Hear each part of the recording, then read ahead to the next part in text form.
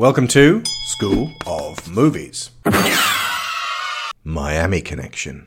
This episode was commissioned by Ruki Saavedra, and you should all be thanking Ruki now, because you're in for a treat.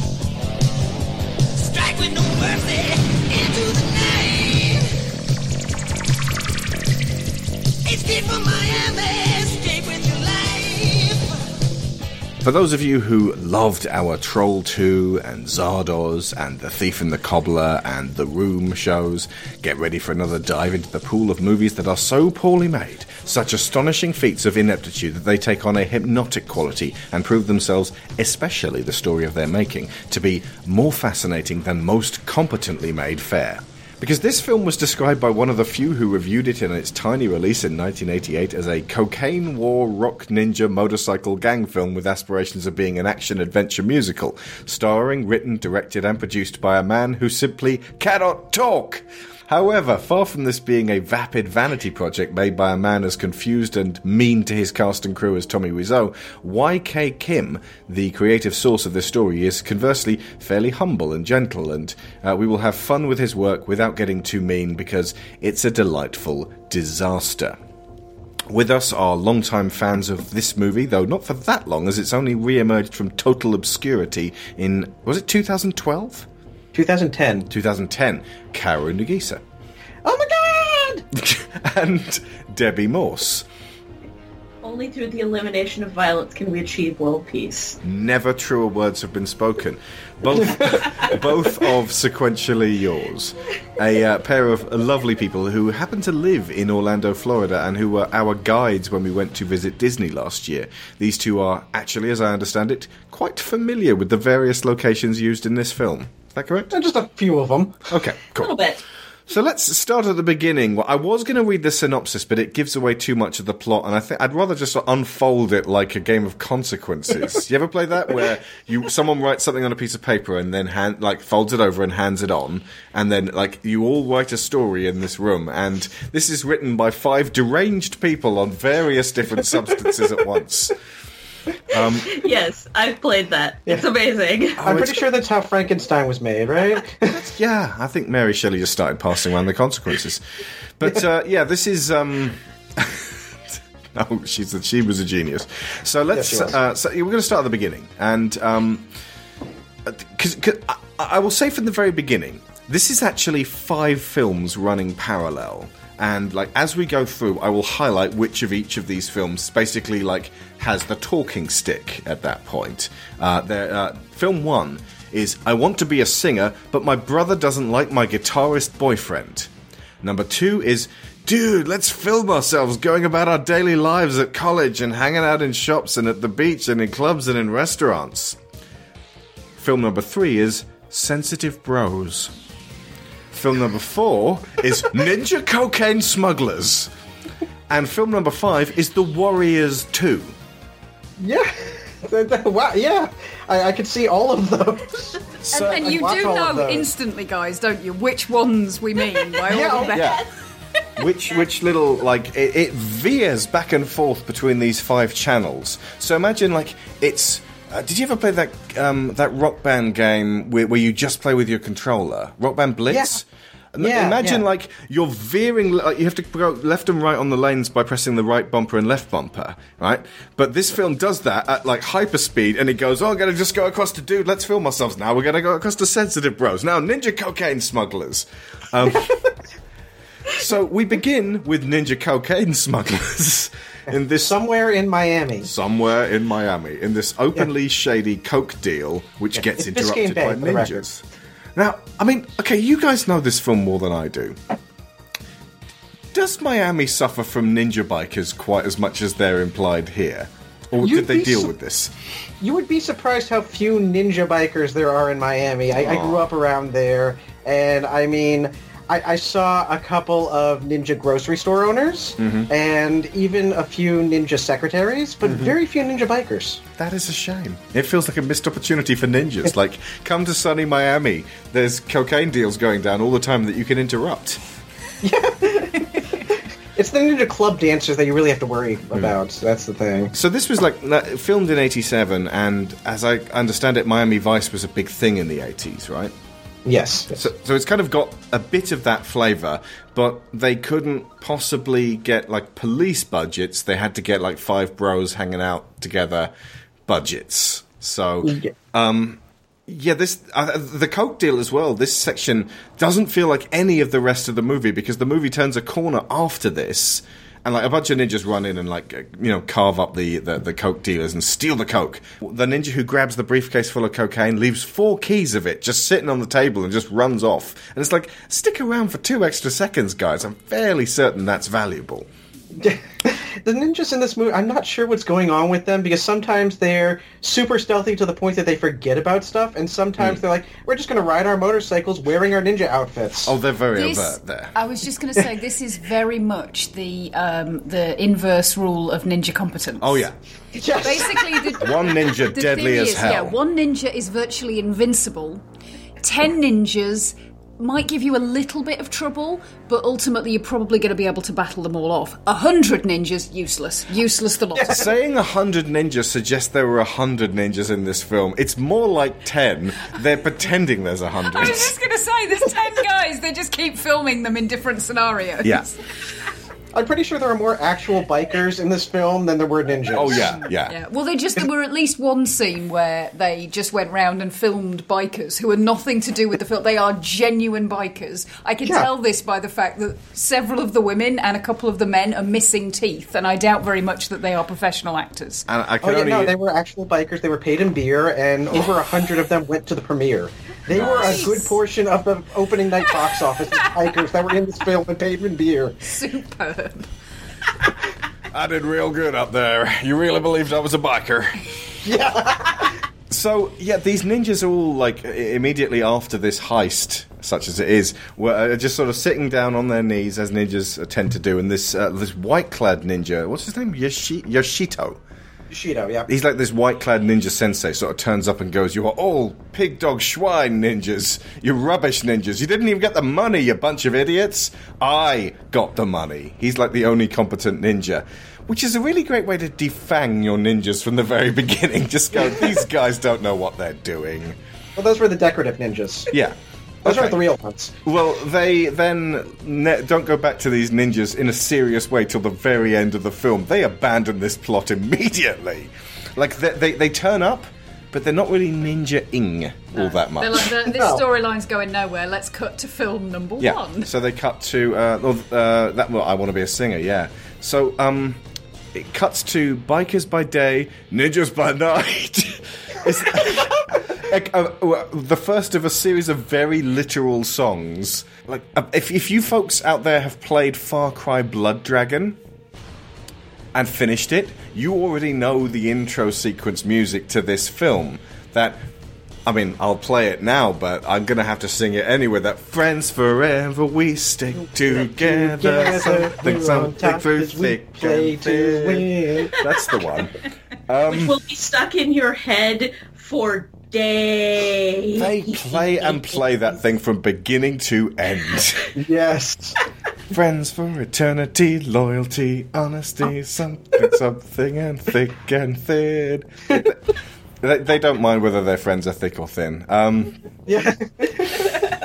Which is It's kind of like the beginning of Streets of Fire on a budget, on a much, much smaller budget. So hang on a second. It's it's two musical numbers. Open this one. There's the cocaine heist. Then there's the ninja bikers by day, ninjas by night song. Then it cuts to Friends, which just plays through in the club, and you are introduced to the band Dragon Sound, who are allergic to shirts. They don't like shirts. It would appear. Hugh Jackman was thrown out of the band for occasionally putting a shirt on.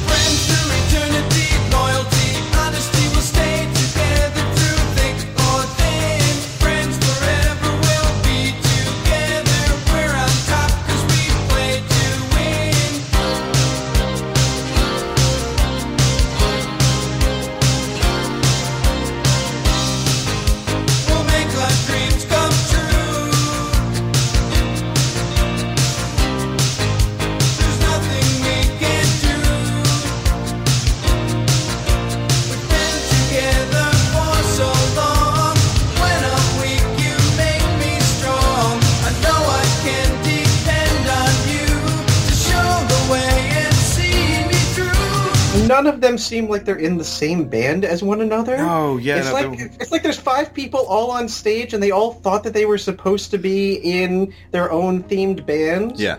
And the thing is, they have a theme, but we can't see that theme, visually. So basically, it's just a bunch of people who are there, I guess I'm in the Taekwondo band. No, I'm in the shirtless guitar band. No, I'm the drummer. That's it. That's my thing. We're gonna have to go through these 5 guys. Did they found 5 Guys? It's possible. I ate a Five Guys while we were in because Orlando. Then the restaurant would be called Five Guys and Pat Benatar. True. It would probably just have been called Dragon Sound, actually. Yeah. So it's the front man, who's actually one of the least important members of the group, is, I believe, named Tom?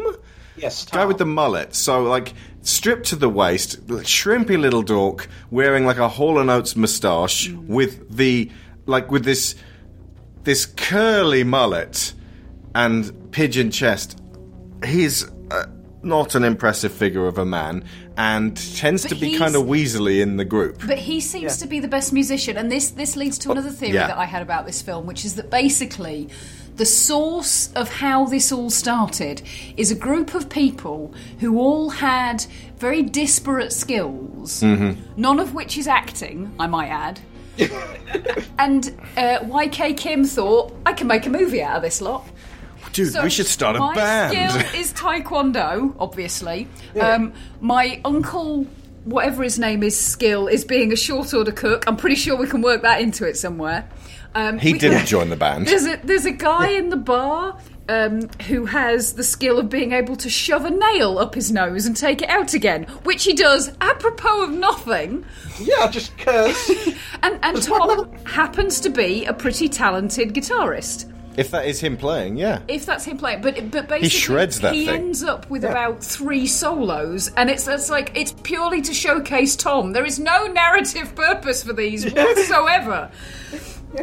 And considering Tom isn't that important to the plot or the story or anything, he's the damsel in this movie, if anything, and we just keep giving him screen time for some reason. That's to build up caring, so that when he does get kidnapped, we go, "Oh no, not Tom! Not Tom. Tom is his name? Who's Tom? gonna play our guitar now? Not the mullet guy. No." Yeah. He's also the only one who apparently writes their songs, because he's the only one we see writing a song later, so they need Tom for reasons. So is Tom their, like, intense frontman musician with Mystique? He's the guitarist with Mystique. I think so, yeah. There's John also... isn't. Well, there's also... hang on, John, yes. John is, like, the hero question mark of the story? Like, it's very much... They share it across the team, but he's the pretty boy, right? He's the one with the girlfriend. He's the hero by virtue of the fact that he's the tallest, so if everyone stands behind him, you can't see anyone else. This is a monstrously tall man. He is so tall. And the fact that Jane is really little looks really comical. He's wearing a trench coat that looks like if you put it on a normal-sized man would be down to his ankles. Is he Vincent Adultman? He might be. I got a girlfriend. That explains the little hand! There is a scene when they're walking across the quad. I'll explain that now. And his girlfriend has her arm around him, but it's under his jacket. So it looks like there's this hand protruding from his side. I thought it was Kawato from Total Recall. And he was like, "Great! Start the reactor." But apparently it's her hand. And just like, it's during the quad walking scene. It's coming up in just a second. But yeah, like, so he's a monstrously tall man, and he's just kind of your decent, nice guy. I kept calling him Mark, because he kind of reminds me of Mark from The Room. But the market here. Yeah, but there's another Mark, which confuses things. Yeah. So I stopped and had to actually call him by his real name, which is John. And is he a guitarist or a rhythm guitarist? I don't think he's a lead guitarist. He's one of those. I mean, he's so tall, he should be the bassist. But at the same time, he doesn't quietly fade into the background, so he can't really be a bassist. Do they even have a bassist?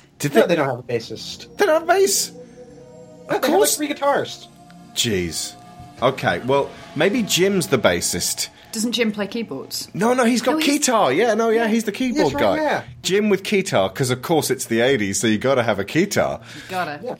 And Jim is this, well, we'll talk about him later, but he's the sensitive one, and he's a special little guy. And we'll mention Jim in due time. Then there's Jack, the other guy, who looks a little bit like Oscar Isaac. I think he's their drummer. And he does nothing in this movie. No, he's the one. Well, he's also named John. Jack is a nickname for John. Exactly. John and John. Yeah. You got John, Jack, and Jim, and 2 of the Johns are also called John. Yes. He looks and Jane's the girl, just in case. Baby Michael Shannon.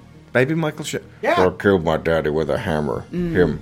Yes. Yeah, but he doesn't have that scary psychopathic thing going on about him. No, that's true. Although, in a couple of scenes he does, because everybody else is talking and laughing together, and he's just standing there staring at the ground because he doesn't know what to do. Oh, jeez. I need to keep an eye on Jack. He's probably the worst actor of the bunch, I'd say. He's the one who's like, "Dude, brah, we should, like, go around the world and, like, play in all kinds of venues." In that earnest scene at the commissary. Yeah. When they're sharing a Pepsi each. There's Jane, who looks like Pat Benatar, and she's like this... she's their singer. She's there, like... she's the singer when they need a girl to sing. That was a thing in the 80s, like Pugwall. You say that was a thing in the 80s like they've stopped doing it now. Well, I mean, it was more of a thing in the 80s. Like saxophones. Where's their saxophonist? I gotta say. I agree. Good question. I agree. I have not seen a good saxophone in a movie since either St. Elmo's Fire or The Lost Boys. Yeah. Now, this is how they didn't know anyone that played saxophone, so they don't have a saxophone. Was that guy go to UCF? There are a million saxophonists on that campus. Was that guy in the... I was going to say, maybe The Lost Boys was after... No, when was The Lost Boys released? 84? Oh, it just had to be after that. 87, same year. So I'm willing to bet that saxophonist who's really shredding it in Lost Boys was the last saxophonist. The last rock saxophonist. Thank you, Alex Winter. There is a film to be made, The Last Saxophonist. Of course. No, The Last Rock Saxophonist. Yeah. Okay, so yeah, Jane's the girl, and that's pretty much her character, right? She's the girl. She's the girl. Yeah. So it's kind of like an 80s cartoon where you got this maternal... Oh my god, it's totally an 80s cartoon. These guys are like the Thundercats. Yeah. Or the Turtles, because I think... she's their April O'Neil. But you Have I shown you... She doesn't get damseled at any point. They use Tom to avoid having to damsel her. Which is a sweet and unexpected scenario. Indeed. Hang on, I just want to show you Karu's... that's Karu's t-shirt. My Shirtless music, God. taekwondo, or her pans. Or pans. We are all Orpans. I'm right. Yeah. They are. Yeah, you'll notice there's no John on that shirt. Yeah. No. Oh, that Because was... he and Jack are basically the same character, only John got all the personality and Jack got all the silliness. I thought John was the one who sucked on the fist. No, that was Jack. Oh, jeez. See, I get Jack and John confused. And that's quite easy because they're tall and white and nondescript. Mm-hmm. And the last guy in the band is YK Kim, the guy who wrote the story but not necessarily the script, and basically was the kind of the brainchild of this. And he plays Mark. And he's this kind of badass Korean guy. What instrument does he play? I remember seeing him kick and fondle the noses with his feet of his bandmates. But I don't remember seeing him playing an instrument. No, I think he's just like a dancer. He's the beat guy. He's Bez. Yeah. in their he walks forward and back a bit backwards again with maracas in a funny way. He's the hype man. Doesn't he pick up a guitar? I think he picked up a guitar at one point during Friends. Like, he has it on where he has the guitar on. It feels like they should have a bass line going. Like, someone's got to play bass. I'm going to say that John probably plays bass, because I know that Tom's the lead. Yeah. I'm thinking, I thought that they got a lot of their bass from the synth. Or the guitar, I suppose. They could just doom, doom, doom, doom, doom, Yeah, doom. the kind of music that's coming out there, that is synthy bass. Yeah, it doesn't have a spine. It doesn't have that doom, can't seem to face up to the facts. Anyway, so this band plays this song for what feels like an eternity. Friends through eternity, songs sing constantly. And then we cut to Orlando, Florida, Daytona Beach, and the bikers enter the club. And we also see Steve Carell in Little Miss Sunshine hanging out with the White Ninja. He's this guy with a beard who... What did you say he looked like? He looked like Ellis? Ellis from... Yeah. Sharon was saying he looks like Ellis, whilst I was in the middle of saying Hans, Bubby, earlier this afternoon. So it's like, yeah. But He's also got a little bit of a very young Robin Williams thing going on. Yeah, okay. Yeah. But this guy's name is Jeff. So remember, it's John, Jim, Jane, Jack, and Jeff. Just in case we're going to get confused. I'm glad you laid that out, because now it's perfectly clear. Now, Jeff is not in the band. He is the brother of Jane, and he doesn't like the fact that she hangs out with Dragon Sound. My goodness. And he's gonna shake his head so much, he's gonna shake that whole long tooth earring off himself. Yeah. And he's gonna tear himself out of his combat fatigues that he wears day to day. The wardrobe choices in this film are... Okay, I'm going to go ahead and put money or beer, which is what they paid the bikers with, on the idea that these people were asked to bring whatever they had lying around at home in to wear. Much like when they made Mad Max, the original Mad Max, they just bought their own costumes. Yeah. It feels like that was it, which is possibly why they're stripped down to their shorts most of the time.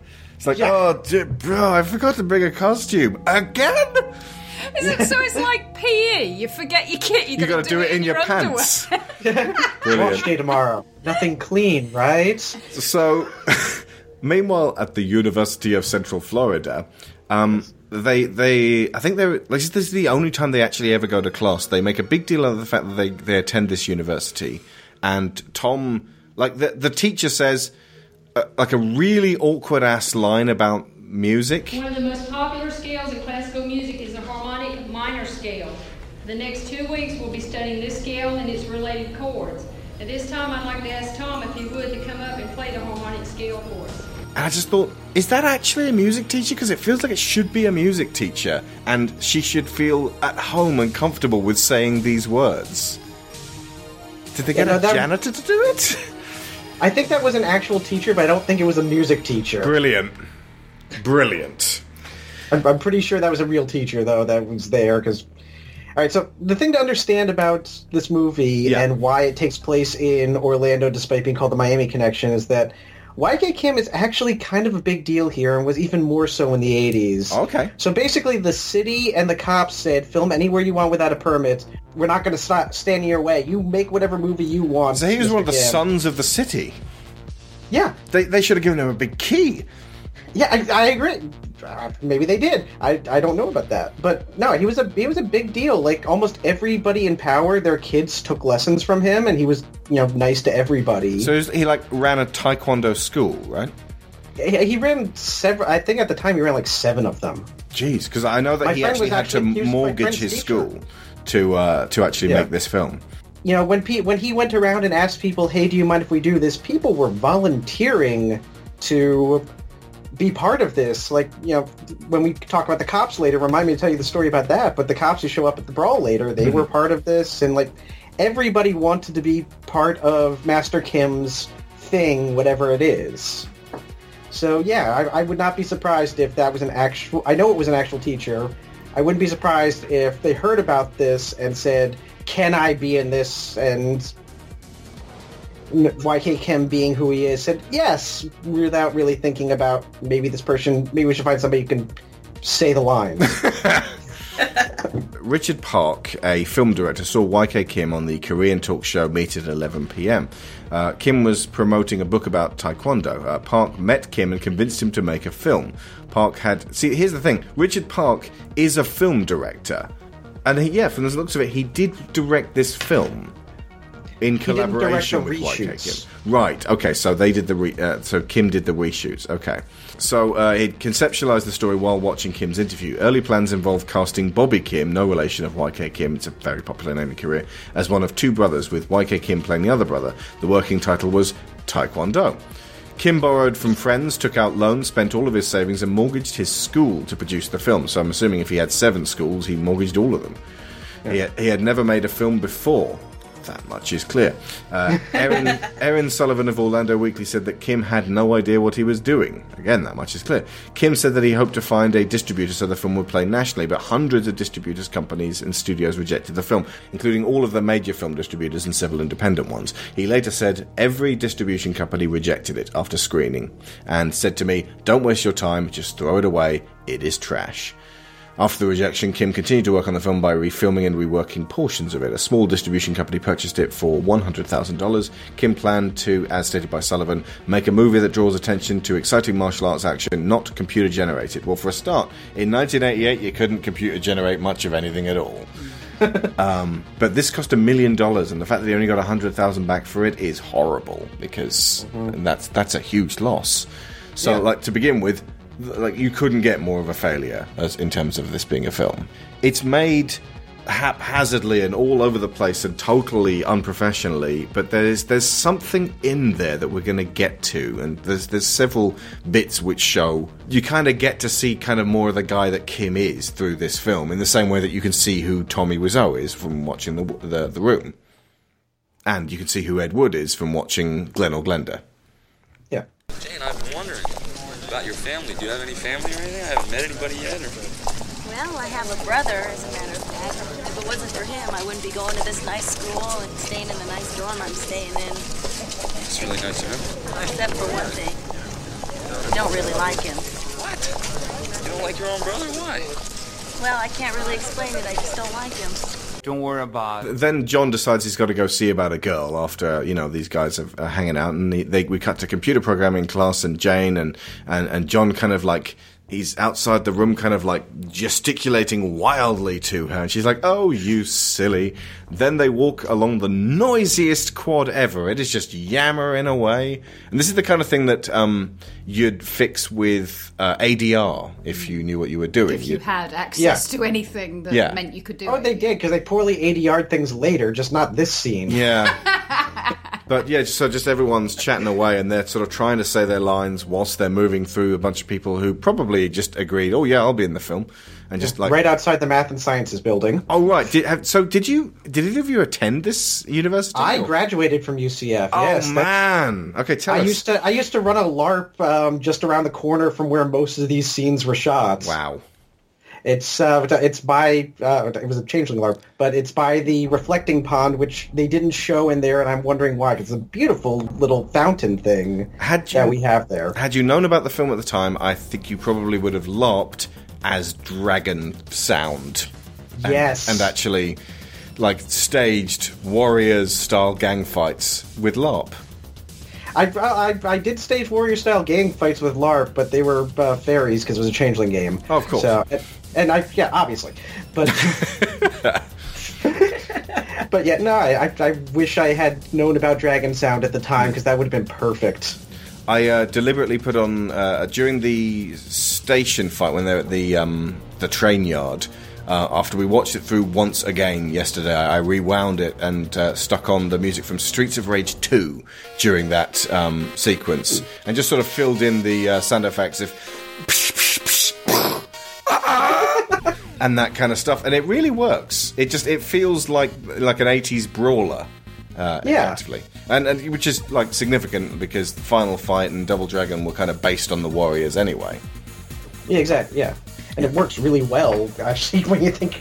Yeah, the fights and the brawls in the movie are pretty good. I mean, and it makes sense because they are fighters. Yeah. Or at least YK Kim is. Yeah. Yeah. And all of them were his students.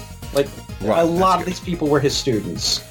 So they could just about handle themselves. Yeah. Another thing that I kind of noticed about this that was a little ahead of its time was what we now call ramping. It's poorly done ramping, but that switch between fast motion, slow motion, fast motion again. I mean, that's a Michael Bay thing that is, like, now we think is a fantastic thing. It's like, this was a bit ahead of its time in that respect. Hang on, well, didn't the $6 Million Man used to do that? That kind of, like, you know, he'd jump and then it would go, and then it would go back to normal motion? Or is this the other way around? It was that way, but I only watched a little bit of $6 Million Man. But as far as I know, they usually did it as a cut. Right. So they would have him running and then cut to a slow motion shot, and then because they couldn't do the edit around it. They didn't even have the tech in those days, or they didn't feel that was the sort of shot that they would. But like maybe they just didn't even think about it. Maybe, yeah. But here you have people jumping in the air at regular speed and then slowing down to kick somebody in the face and then landing at regular speed again. It's like, that's a little bit ahead of its time, and I gotta give them credit for that. Yeah. So the bad, I put here the bad ninjas show up, but they're actually, it's kind of confusing because you see these ninjas at the beginning and then they're never mentioned again. For some reason, I thought when I watched it the first time that these guys showing up were like the ninjas without their ninja outfits. This is the one with like Steve Carell from Little Miss Sunshine, Jeff, and his mates. But I ended up calling them, was it the Cause Light Cobra Kai? Because they are... They're effectively redneck stereotypes. But there's this one guy who looks like Woody Harrelson dressed as Kid Rock in a belly shirt. And I called him Extra Heroin Axl Rose. Right. Okay. So, like, I think with that barrage of imagery, folks at home could pretty much get their heads around what the Cause Like Cobra Kai are actually like. The KLCK. The Click. The Click. Yes. Very good. So yeah, the Cause Like Cobra Kai turn up, and Steve Carell, like Jane says, "Hey, this is my new boyfriend," and Steve Carell smacks him in the face. He's like, "Nah, fuck that! You don't have a boyfriend." Is it that because he's Dragon Sound, or because he just hates the idea of his sister having a boyfriend? I think the latter. Well, I said, didn't I, that she responds to this like, "Oh my God, how could you do this?" I strongly get the impression he's done precisely this many times before. Yeah. I think the implication is that he's paying for her school with his drug dealing, and he wants her to concentrate only on school and not on boys. Or at least that's his excuse. He's no good. I mean, that would have been like for some good drama if they hadn't just killed him practically off camera later on. But they do. Spoiler warning. So I would say my take on that is a little bit different. I think Karu's right about that, but I also think they do something that I noticed last night, which we just watched it last night, as he said, and we hadn't watched it in probably a year or two. I'd say, man. And I noticed that at that very beginning shot, or the first time you see whatever group coming in, and I don't remember. I have a hard time remembering exactly where things happen in this movie. Yeah, so it's quite later, messy. But they were angry about it because it kind of sounded like Jane's brother, Jeff. He was supposed to be doing the music in that club, and they hired Dragon Sound instead of him. And so he's extra pissed off with Dragon Sound because they got work he was supposed to get, I think. Yeah, that might have been a thing. Is that then? Because I know that definitely comes in just a bit, and I wasn't sure if that was Jeff's band or a completely different band. I think there's other beard guy's band, the guy who gets progressive. Does everyone have a gang that's also a band? Yes. Fronted by a man with a beard. Hey, I gotta make ends meet. Just cocaine smuggling for my ninja friends isn't paying off as much as I'd like to. I also like to play prog rock. Yes. So this is the sound. Emerson, Lake Palmer, and Jeff. Aola, Lake Palmer, and Jeff. Oh, very good. Yes. There is a conversation in the car, I think, where Mark... Oh, hi, Mark. ...says something about the working...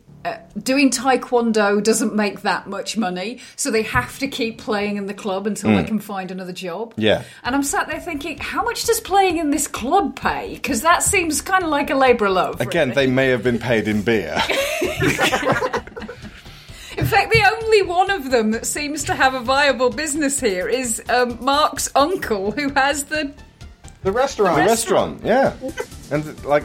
Yeah, well, we'll come to that restaurant in a bit. So is it his uncle? It is his uncle. Yes, maybe. The family connections in this are really weird. And later on, I'll bring up another one. But yeah, it's. I know it's Woo-Sung Park, so that's him. But you could simply say the connections in this film are really weird because every single connection between any two people, you're like, hang on, what's going on here? And they never explain anything. No. Yeah, it's an enigma. Every single connection is an enigma wrapped in a mystery. There's a lot of best friend dynamics going on between numerous members of the gang. Oh yeah, there's a lot of closeness. Like real closeness. So anyway, Mark turns up to defend John, who's been slapped to the ground by Jeff, and he announces very loudly to anyone who'll listen, I am not scared of you at all, and he punctuates this by flinging his hand up like a bullfighter. No way, let's go. And it's such a ostentatious and absurd way of delivering that line. The introductory line for the character. Yeah. Has he not spoken before then? But no, he hasn't. Jeff, this is my friend John. Well, Jeff, I heard a lot of good things about you. Where'd you find this son of a bitch? He's a friend of mine from school. A friend? Awkward pause. How can you act like that? Just shut up!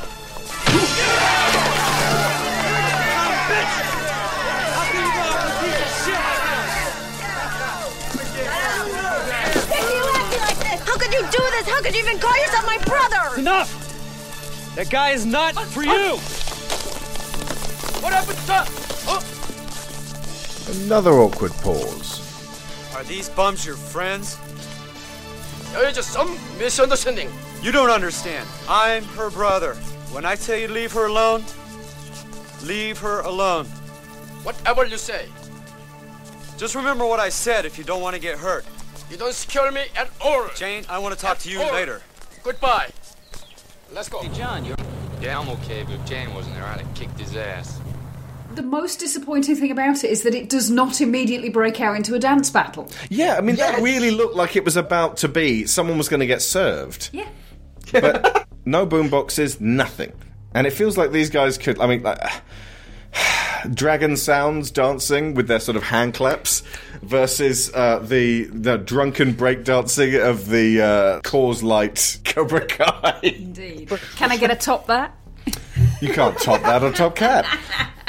So, the Dragon Sound, now fully disturbed by Jeff's intervention, completely shrug it off and go to a music store to make a nuisance of themselves. Yes. They immediately start playing on the drums and then start playing Stairway, and the guy goes ballistic in a kind of, you're just coming in here all the time, nobody even buys so much as a triangle. Get out! It's like he's treating them like they're raccoons or something. Well, if you behave like one. Yeah. Stop making nests in the saxophones. You know that's not what they're for. And then they immediately go to... saxophonist left. They then proceed to the deli or restaurant of Mark's uncle. They kind of, like, they're very rowdy when they come in and sit down. They're like, hey, how's it going, Uncle? Who's the king? It's a motif throughout the thing, is sitting down to eat. Yeah. Because that signifies... sorry, I can't keep this off. I'm trying to keep a straight voice. Well, they do eat shortly after that, you can't keep them from eating at all. Like, there's... They have that Pepsi, they have that breakfast. It's a multi-course meal. Somebody's forcing food down their throats. Oh, they're literally fingering each other's mouths. It's crazy.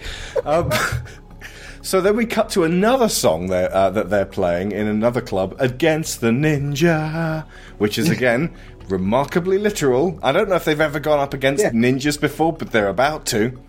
Yeah, does that count as foreshadowing? I think it does.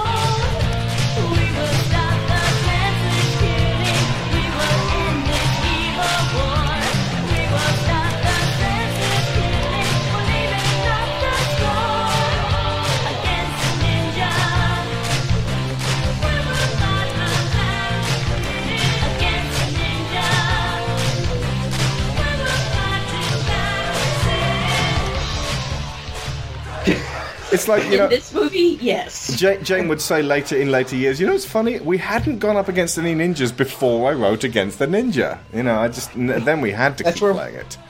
That's where they reveal that Tom is psychic and knew that they would be going up against ninjas, so wrote this song months in advance so they could rehearse it. Right. Now, as I understand it, this second time they're at the club, that's when they get a gig that another bunch of ninjas who also have a band were going to get.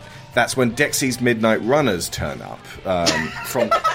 These were the, like, you know, you've got the Clown Furies in The Warriors, the Susies, the Bros, the Gramercy Riffs, the Rogues, the Turnbull ACs, the Lizzies, the Punks, the Boppers, the Hurricanes, the Hi-Hats, the Electric Eliminators, not making these up, the Saracens, the Jones Street Boys, the Savage Huns, the Satan's Mothers, the Boyle Avenue Runners, the Baseball Furies, not the Clown Furies, the Moon Runners, the Van Cortlandt Rangers, the Panzers, the Gladiators, and the Orphans.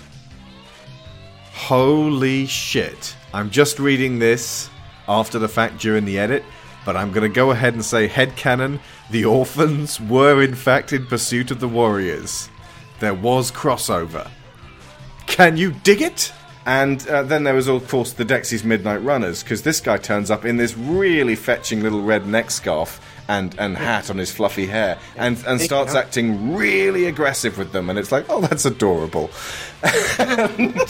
He's like, hey, man. Two scarves. I mean, that's baller right there. He's like, hey, buddy, we lost work because of you. Oh, hang on a minute. Is this when they're in the car? Yeah, they're in the car. No. And Dexy's Midnight Runners turn up and surround their car. It's not working at the club that they pinched off them. It's the job in the restaurant. Because remember, Mark says to them, "What did I do? I'm Asian. I got a job from an Asian, or something like that." Right. I think that's what he's talking about. Working. Is this a they took our jabs situation? I think it might be. This is prescient, folks. So, from the sounds of it, these 18 men have been denied work by these 5 men. I can tell you right now, not all of you guys were getting those jobs.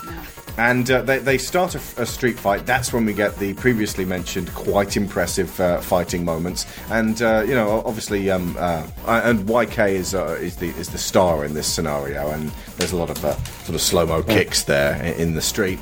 But there's a lot of them. And they get the floor wiped with them. Is this the one that has the tonally inconsistent violence? Yeah, that one. This film or this sequence? I don't know. I think no. This one I think was fairly consistent in the violence. It was mostly punching and kicking. Oh, okay. This wasn't very sharp pipes. That's the ninja fight at the beginning, right? Yes. Right. There's some of that in the beginning, and then there's the one at the grain elevator storage thing. The Church Street one, which is I think what we're talking about here, the Church Street Station one, that's fairly consistent. That one's just punching and kicking, and the one guy gets his leg broken by Jack. I guess. So is this to say? Very shocked. Would they have closed off Church Street for this, or was this going to be like street hockey? They'd be like car, and then just everyone steps to one side. The car drives by, and everyone inside's like turning around. Were they having a street fight? And they're like, "Oh no, it's fine, madam. We're just having a play street fight." There's cameras. See, it feels like they couldn't afford to close off a whole street. I'm willing to bet that they filmed it in the middle of the night during the week. Yeah. They might have been able to pull that off. In 1987. Not today. Forget it today. But it would have been a car type situation, or do you think that they ran up to one end of the street and put some little orange cones down just to divert people, but without asking permission? Had people just standing there with their arms out in the middle of the street, going, no, not this way, no, detour. Oh, side note: when 28 Days Later was made, and they had to have that empty London, they stopped blokes coming out of clubs early in the morning to kind of barge their way into shots by having attractive petite women standing at the exits going, no, just keep going the other way down to the other, and sort of diverting them away from where the shots were. The idea being that these, the club goers wouldn't start a fight with petite women. A lot of clubs have young, attractive female bouncers for the same reason. I suppose so. That makes sense. Huh. But I suppose for this they would have had, the off-brand, the non-hero cause like Cobra Kai doing the directing traffic and telling people to keep moving along. And so I suppose the less threatening ones or the more threatening ones? Yeah. I think... I'm trying to think who was not... I think Jim was not really in that fight, so they might have just had Jim directing traffic. Yeah, maybe Jim. And then one side of the street was blocked off by cars. Okay. Just because of the way it was blocked. The way the scene was blocked, so... So they fight all night long, and then they return at dawn. To their house. The vast majority of that gang ran away. There was that scene where you had all of them streaming out like rats in front of a flood. Yeah, they're like one of these guys can handle himself. We are out of here. Yeah. What is going on? We didn't get into this fight to get punched. There are 20 of you, right? Yeah.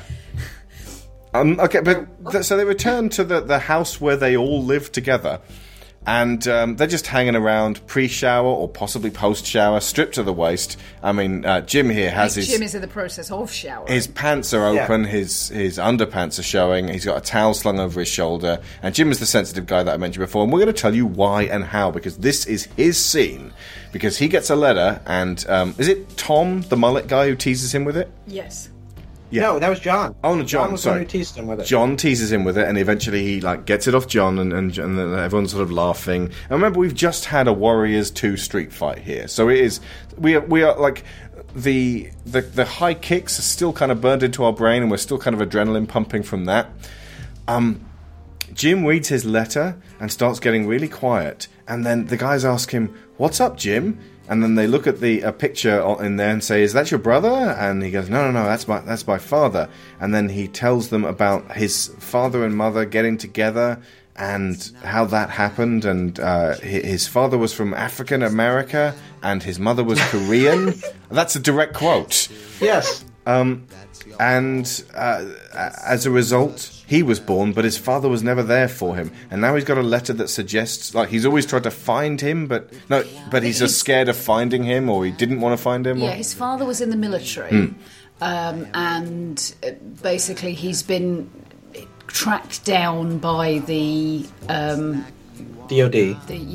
Right. Okay. So, in just explaining this, Jim is within seconds moved to horrible tears. And it is one of the most awkward, nakedly honest moments of emotion I've ever seen in a film. And it's so difficult to watch. And at the same time, it feels like, where did this come from? It feels really authentic. This is something that really struck me, is that there's a handful of moments like this in this storyline throughout the film. And basically, they're like these guys just being incredibly supportive of one another. Yeah. And none of it feels fake. It all feels like this is all coming from a very, very genuine place. Yeah. It's like these guys got toxic masculinity sussed ages ago, and it just doesn't affect them at all. Like, they're kind of a little bit funny, Joshy competitive, but they're like, as soon as the gloves are off, they're like, no, I'm here for you, bro. And this is one of those moments. His bros are standing around him, and he's just standing at the front of the camera whilst everyone's behind him, sobbing his eyes out. And everyone watching, I'm assuming, just has their hands like going, what are they watching? But as it turns out, Jim is very, very upset about the idea of meeting his father, which comes out of frickin' nowhere. Yeah. This is also when we discover that they're all supposed to be orphans. Orphans. Orphans, yes. Yeah, say it right. Yeah. We are all orphans. So this dorm building is Orphan House. Orphan House. Then you also have Ninja House. Ninja House. And what's Jeff in? Coors Lighthouse. Oh, of course. He's not a college So guy. they're the drunken frat boys. He spent all of his time in that gym, so I get maybe Gym House? Gym House, Jim has a job. Jim has a house, so no, that doesn't work. But this is all community college, Gym house so with a G. It's much more open, and even the Cobra Kai can get an education there. But they're getting an education in crime. Yeah. John, what happened? Getting enough, I'll tell you. Jim, you guys fighting or what? What happened? Got this letter. What letter? Jeez. John, what happened? I don't know. He won't tell me. Huh? Jim. What happened? Jim, what is this letter? Tell us. Go ahead. Tell us. Why don't you explain to us? Come on, we're your best friends. Cyrus hiding from this from you guys. Oh man. But this looks like your brother. I didn't know you have a brother. It's my father. What? This is your real father? Yes, it is. Are you sure? I didn't know you had a father. I thought we are all orphans.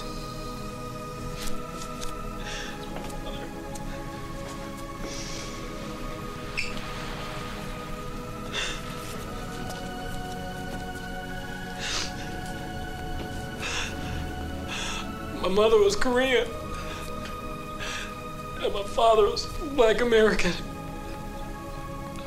She gave me this picture when she was real sick. I was only 9 years old. They say that they loved each other and they were real loyal. They were real happy. But then when he finished military duty, he left. And we never saw him again. She told me to find him. But I didn't like him because he left us. But I knew one day when I grew up I'd find him. Whether he was dead or alive. I sent a couple letters to the Defense Department. Nothing happened. Jim. You will find your father.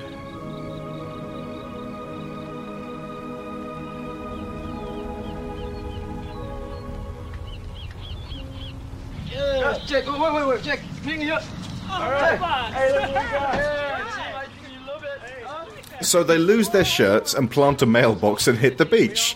Like, immediately after this crying scene, immediately, within half a second, they're, like, wandering out onto the front lawn and planting a mailbox in the grass and go, yeah, this is going to be great. And this is when it's, you know, it's gone back to that, dude, let's film ourselves scenario. Yeah. Like, that was when they were at the college, it was the dude, let's film ourselves, and now when they go to the beach, they're back in dude, let's film ourselves mode. But it veered into sensitive bros for just that couple of minutes, and then we're back into dude, let's film ourselves again. But this is immediately following The Warriors 2. They go to the beach and it plays Friends Forever We Stick Together, in case you weren't already sick of that song. And by sick, I mean loving it. Yes.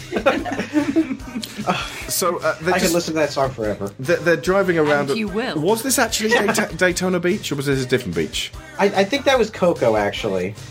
Yeah, you know what? Cocoa would have been the easiest to get to, just because you take the 520 straight until you run into Ron John Surf Shop. That would make sense. I recognise that brown water.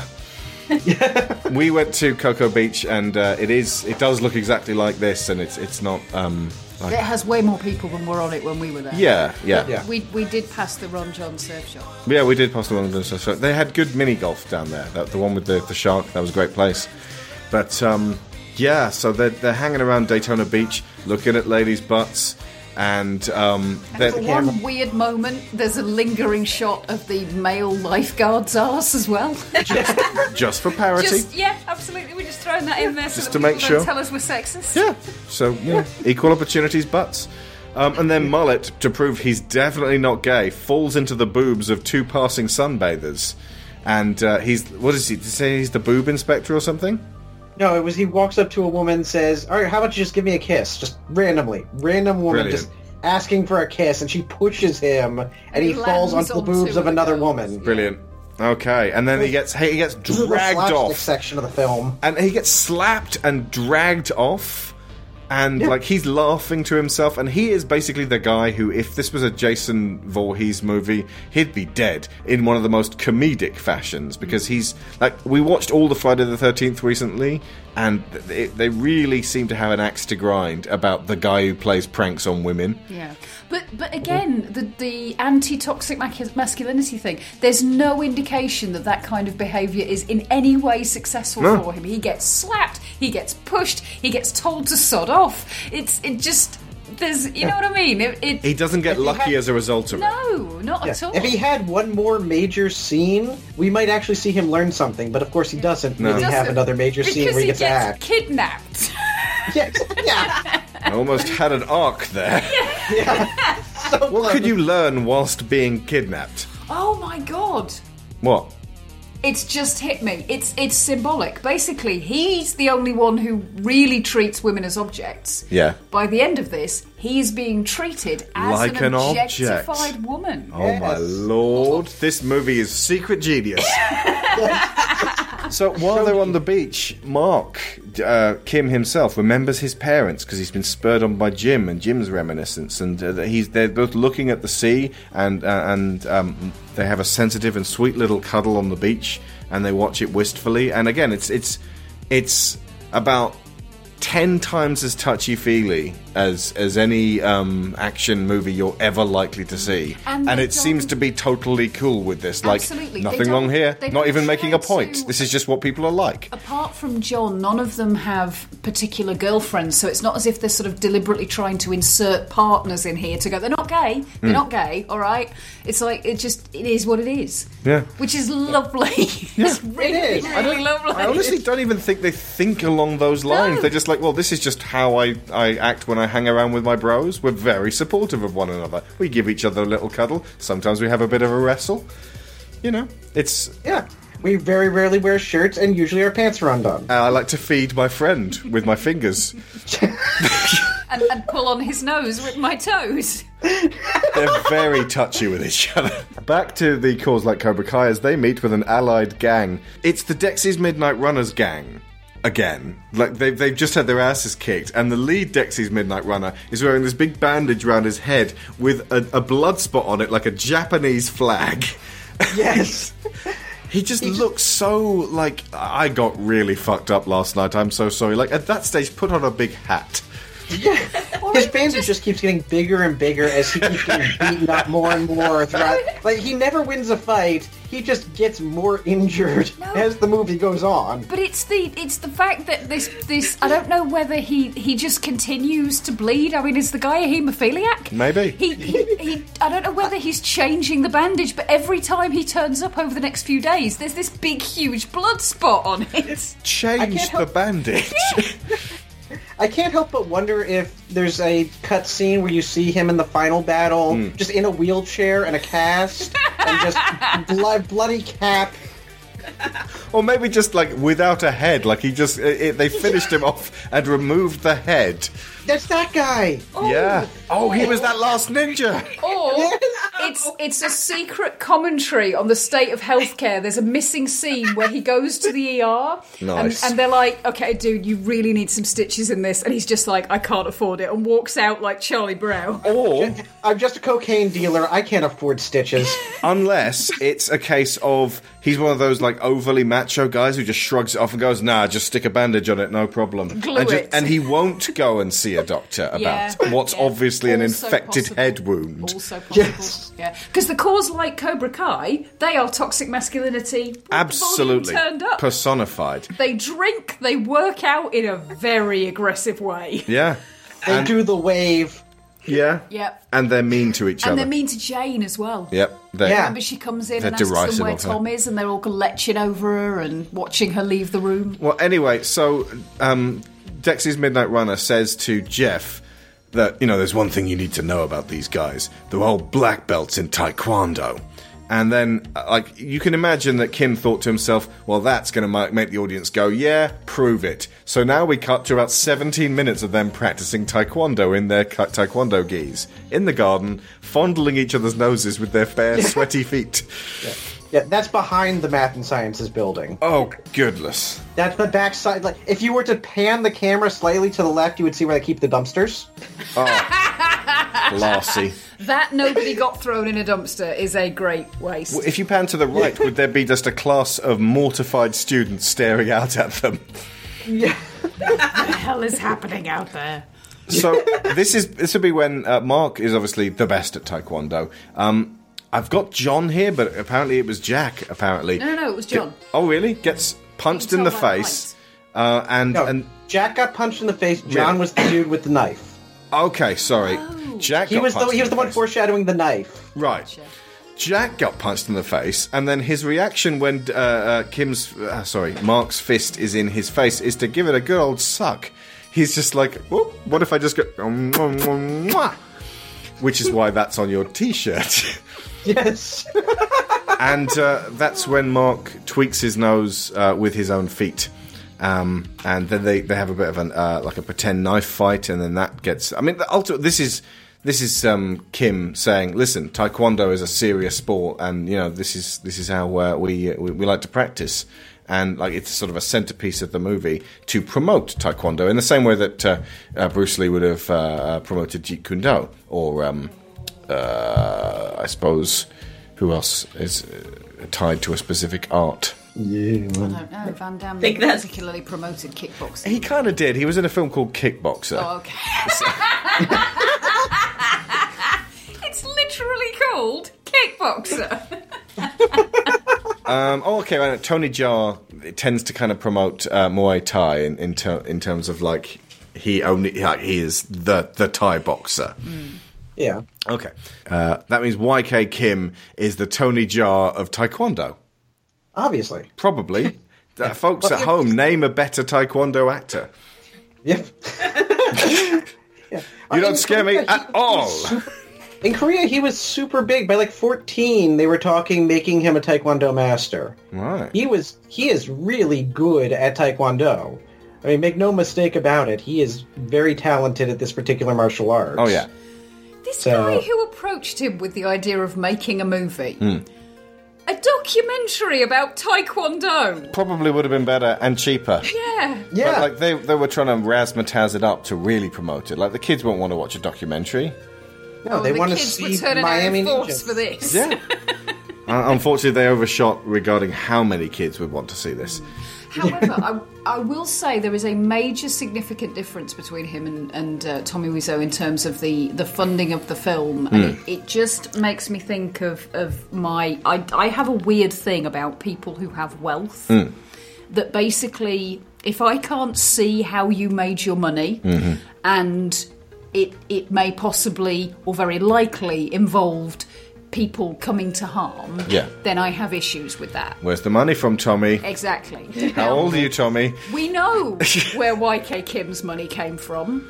He mortgaged his schools, he, got loans from banks. There seems to have been a legitimacy in how he came by his investments. Tommy Wiseau, we still don't know. Where are you from, Tommy? He's telling no one. This makes me immediately suspicious. Yeah, so Kim risked a lot and clearly it did not pay off for many, many years. There is a silver lining to this tale, though. They have a can of Pepsi at the commissary and discuss rock music and playing new gigs at each other's countries. At this point, the plot's kind of derailed. Like, at this point, it should be gathering steam, and it's back to just friends forever, hanging out, and, like, it's just, bro, Dude, let's just film ourselves. Yeah.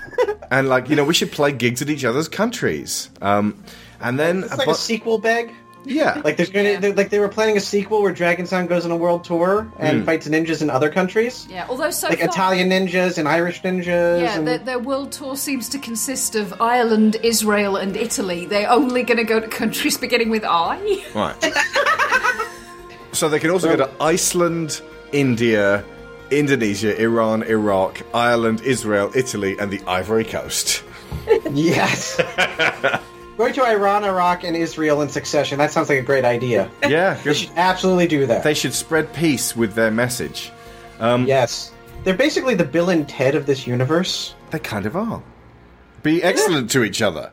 Party on, dudes. Although if you go to Iran, Iraq, and Israel in succession, then you immediately become part of the peace process, I think. Yeah, I think you get if a they'll medal let you for that do one. that, you've achieved something. Yeah. And if your concert plays to more than 4 people when you're there.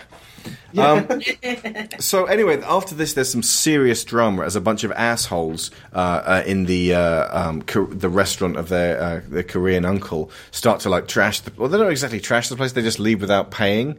And then the proprietor runs out to stop them from going without paying him, and they start to beat him up. And it's like, oh my god, he's going to get beaten up, and then that's going to be a source of revenge. And no, he can handle himself. In fact, he's really handy, and he kicks the crap out of them all. And it's like, well, you almost had some drama there. It's less drama, but I love old man fights. I love watching an old guy kick a bunch of young guys' asses in movies, particularly if it's, like martial arts spectacle. I love that stuff. It reminded me of Jackie Chan as Mr. Miyagi and, of course, Pat Morita as Mr. Miyagi, spanking a bunch of teenagers rather than hurting them. And it's a very different slant from that sort of Harry Brown, this is a guy who's been nursing a grudge for centuries, just waiting for a group of teenagers to get on his wrong Step side to so me he can and I'll smack fucking them kill with you. a tank. Yeah, that's disturbing, but yes, it is. Mark... Then we cut back to the club, and Mark fondles John's nose with his foot on stage. Is that John or Jack? I can't even tell anymore. Say John, while talking about how great Taekwondo is and how it teaches us to be strong and gentle, which again, great message. They're leading by example. They're showing us the strongness and the gentleness throughout the film. Yeah.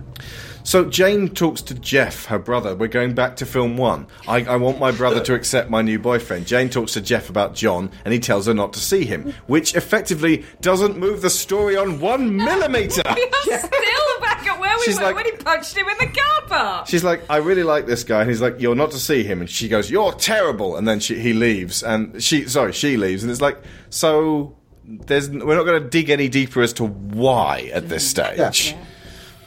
Yeah, this would have been a great opportunity for character development, backstory. Yeah. Backstory would have been awesome right here. Jane really does remind me a little bit of Lisa from The Room. A little bit. You look so sexy, Lisa. You're not to see him again, Tommy. Yeah. Johnny. But at the same time, like Johnny in the movie The Room is like a nice guy and a fall guy, and you think that it took all of these awful people to completely ruin his life, and then he killed himself, and now we're all sorry because it's a world without Johnny.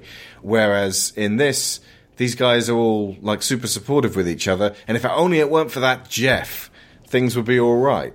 Jeff and all of his other ninja, biker, hillbilly cronies. This is starting to sound more like a really bad horror film. Yeah. It would just be called Jeff, because he's the one that really antagonizes everything. So the warriors then get attacked by the bushwhackers in a railway yard and fend them off. This is the bit with the Streets of Rage music being fairly perfect for that. And there's a weird moment where Axl Rose, on meth, attacks... So Axl Rose? Yeah. Attacks John, and like he's like doing this weird kind of like fisticuffs, like that. And it kind of reminds me of there's a bit in Demolition Man where a cop tries to attack Woody Harrelson. No, the other one from White Man, not Jubb. Wesley Snipes. But he, for some reason, like he's learned Marquis de Queensberry rules, and he's like, whoop, and he's got his fists up, and Wesley Snipes is taking the piss out of him with his fists up, going, oh god, like that. It's that same kind of like really stiff, silly fighting, and obviously they're doing this as a comedy scene, but it's kind of at odds with the fact that everything else in this film is hilarious. So it's like, right, we're finally going to do something funny.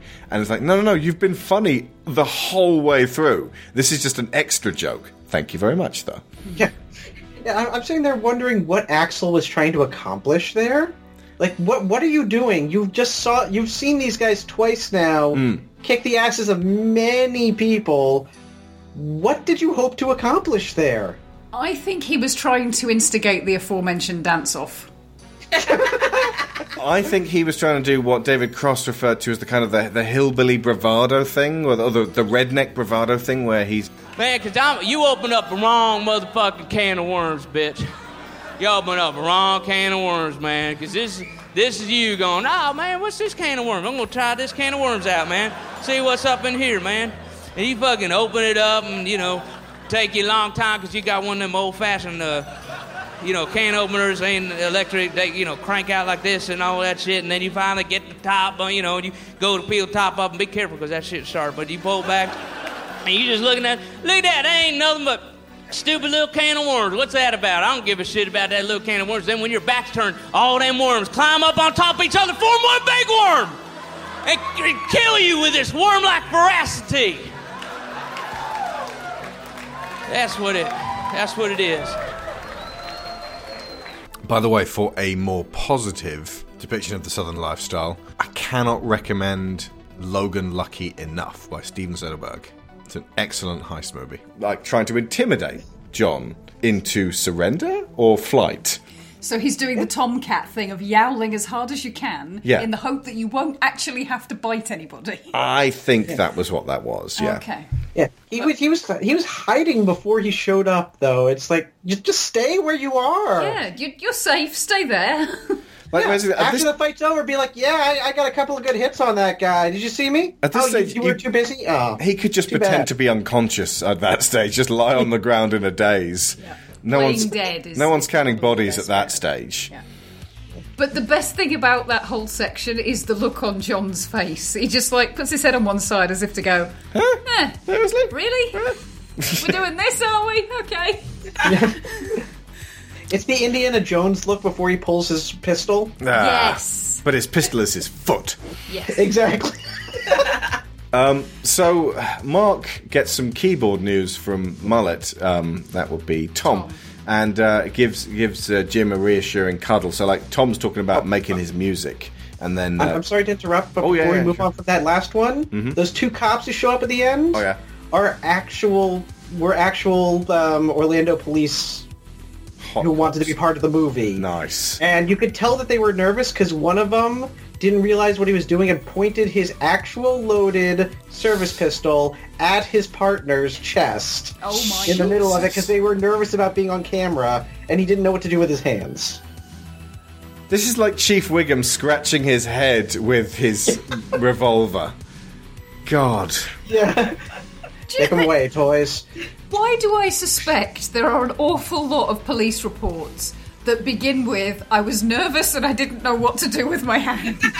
Oh, far too many. Yeah, we're getting into an uncomfortable area here. Yeah. So, it's back to the reassuring, sensitive bros as Jim is thinking about meeting his dad again, and then Mullet gives everyone their breakfast meal in this really extended breakfast sequence, and then they go to college, and thus ends story 2. And story 2 was the let's film ourselves, because basically after this, Innocence is lost. It's on after this. Because Mullet gets kidnapped. He's just like he's at college, looking like he has no business there, and he gets. You can tell that he's a college student because all of them are wearing UCF shirts. Yes, probably their own UCF shirts. I would not doubt. I can't actually remember the scene frame for frame. Is he wearing a shirt at all when he's outside college? When he gets kidnapped, I know he's wearing a rope belt, because when they fling him to the ground in the kidnap shed, he's wearing a rope for a belt. There's just well, my rope came loose. Oh, what's that from? It feels like The Simpsons. It does. You calling us a bunch of cheapskates? Well, my rope came loose. He definitely doesn't have a shirt on when they throw him into the shed, so unless they took it off, he wasn't wearing a shirt. Maybe his shirt just slides off him. That's how sweaty he is. I think they was supposed to be that they ripped his shirt off because he was wearing the UCF shirt because he was parking the car. They were about to go into Pizza Hut, and Pizza Hut would not have let him in without the shirt. No shirt, no service. They frown on that in Disney. Yeah. So he's parking the car and not putting the top up even though it was raining. Right. I guess it's a Roadster. Yeah. Maybe I don't. And that's when they got him. They grab him. Perhaps he Michelle from The Room snuck in and performed her trick with the pants on him and his and shirt. the chocolate. Yes. You know, chocolate is a food of love. Apparently, so is pizza. So is pizza.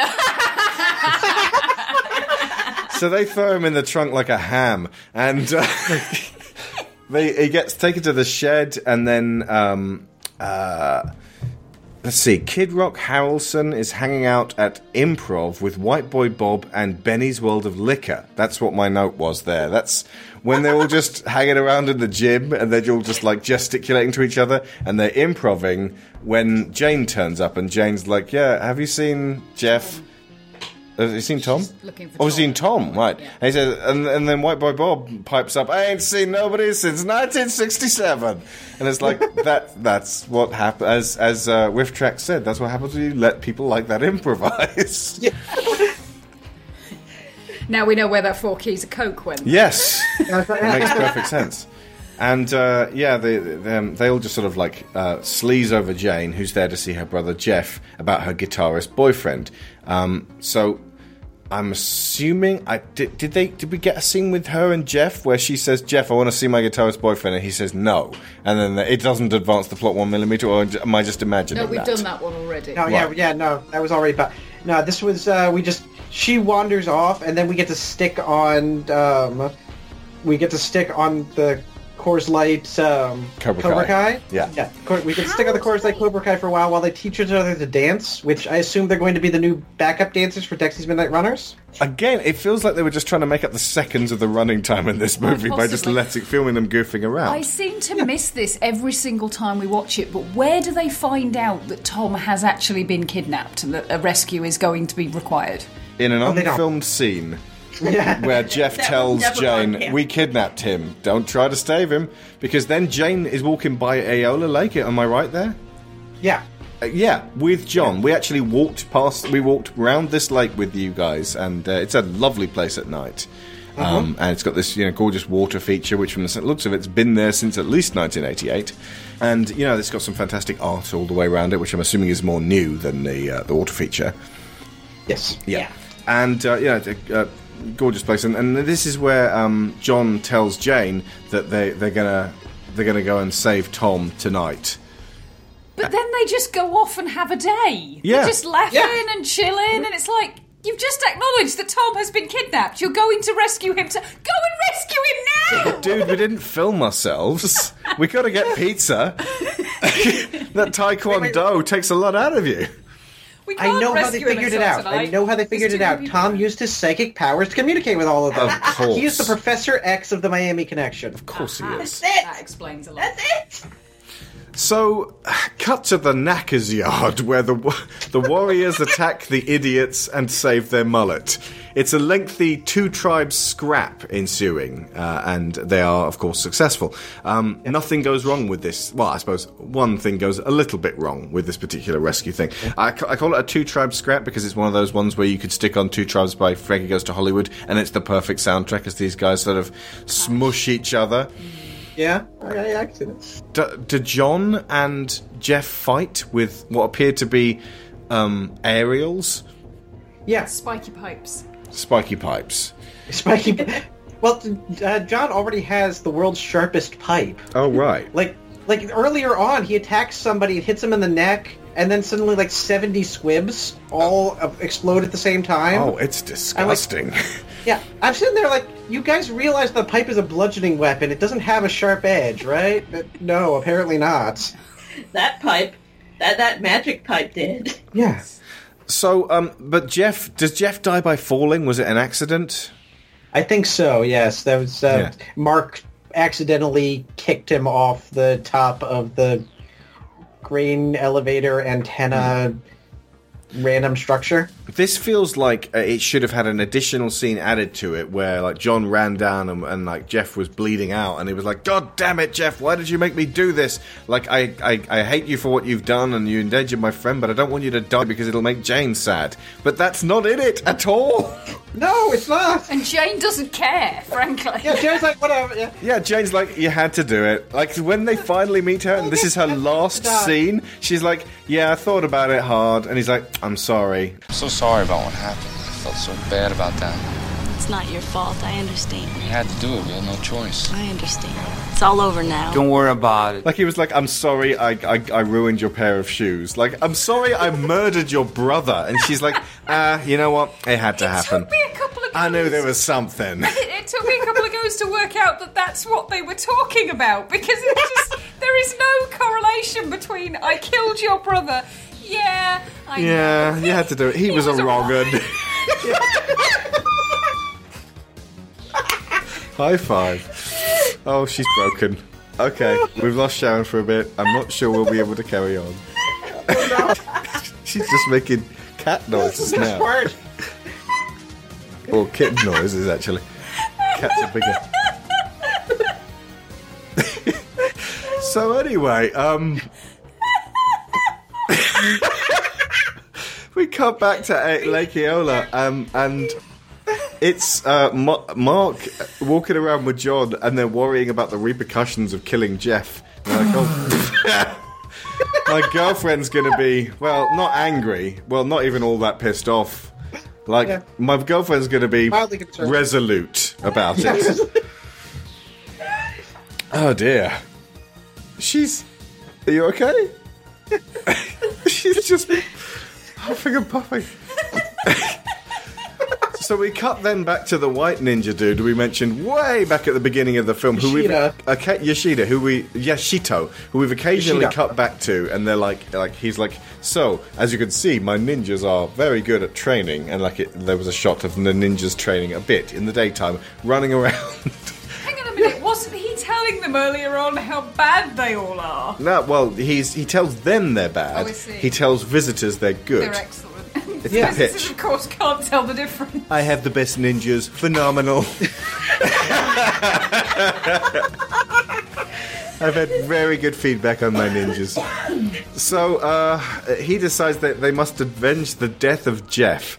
Wait, one thing I think is great about that particular sequence, there's actually two things I really want to point out. First is the guy who sets the boards on fire and then fails to punch through all of them.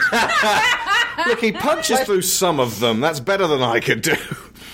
He's almost a ninja. It's one of those you can magically make fire appear out of nowhere, which is something that nobody else. There's been no other magic in this other than Dragon Sound's magical musical talent. But then suddenly he's just making fire appear out of nowhere, and then I got like 3 of those. Like a Corey Haim in Almost a Ninja. It feels like it's a movie that could have happened. And the other thing is, when they told Ishido about Jeff dying, they said, "Your brother, Jeff," and I'm like, wait a minute. His sworn brother, surely. So, clearly Yoshida, the sister, his literal blood sister's but his, buddy brother, this... Yeah. I think, basically, this film should have been called Blood is Thicker Than Water. No, Water is Thicker Than Blood. Especially some of this watery blood they've got for the effects. It's all over the place. Boss, we got a big problem now. Jeff's gang's all here now. I'm sorry, boss, but your brother Jeff is dead. He was killed by Dragon Sound.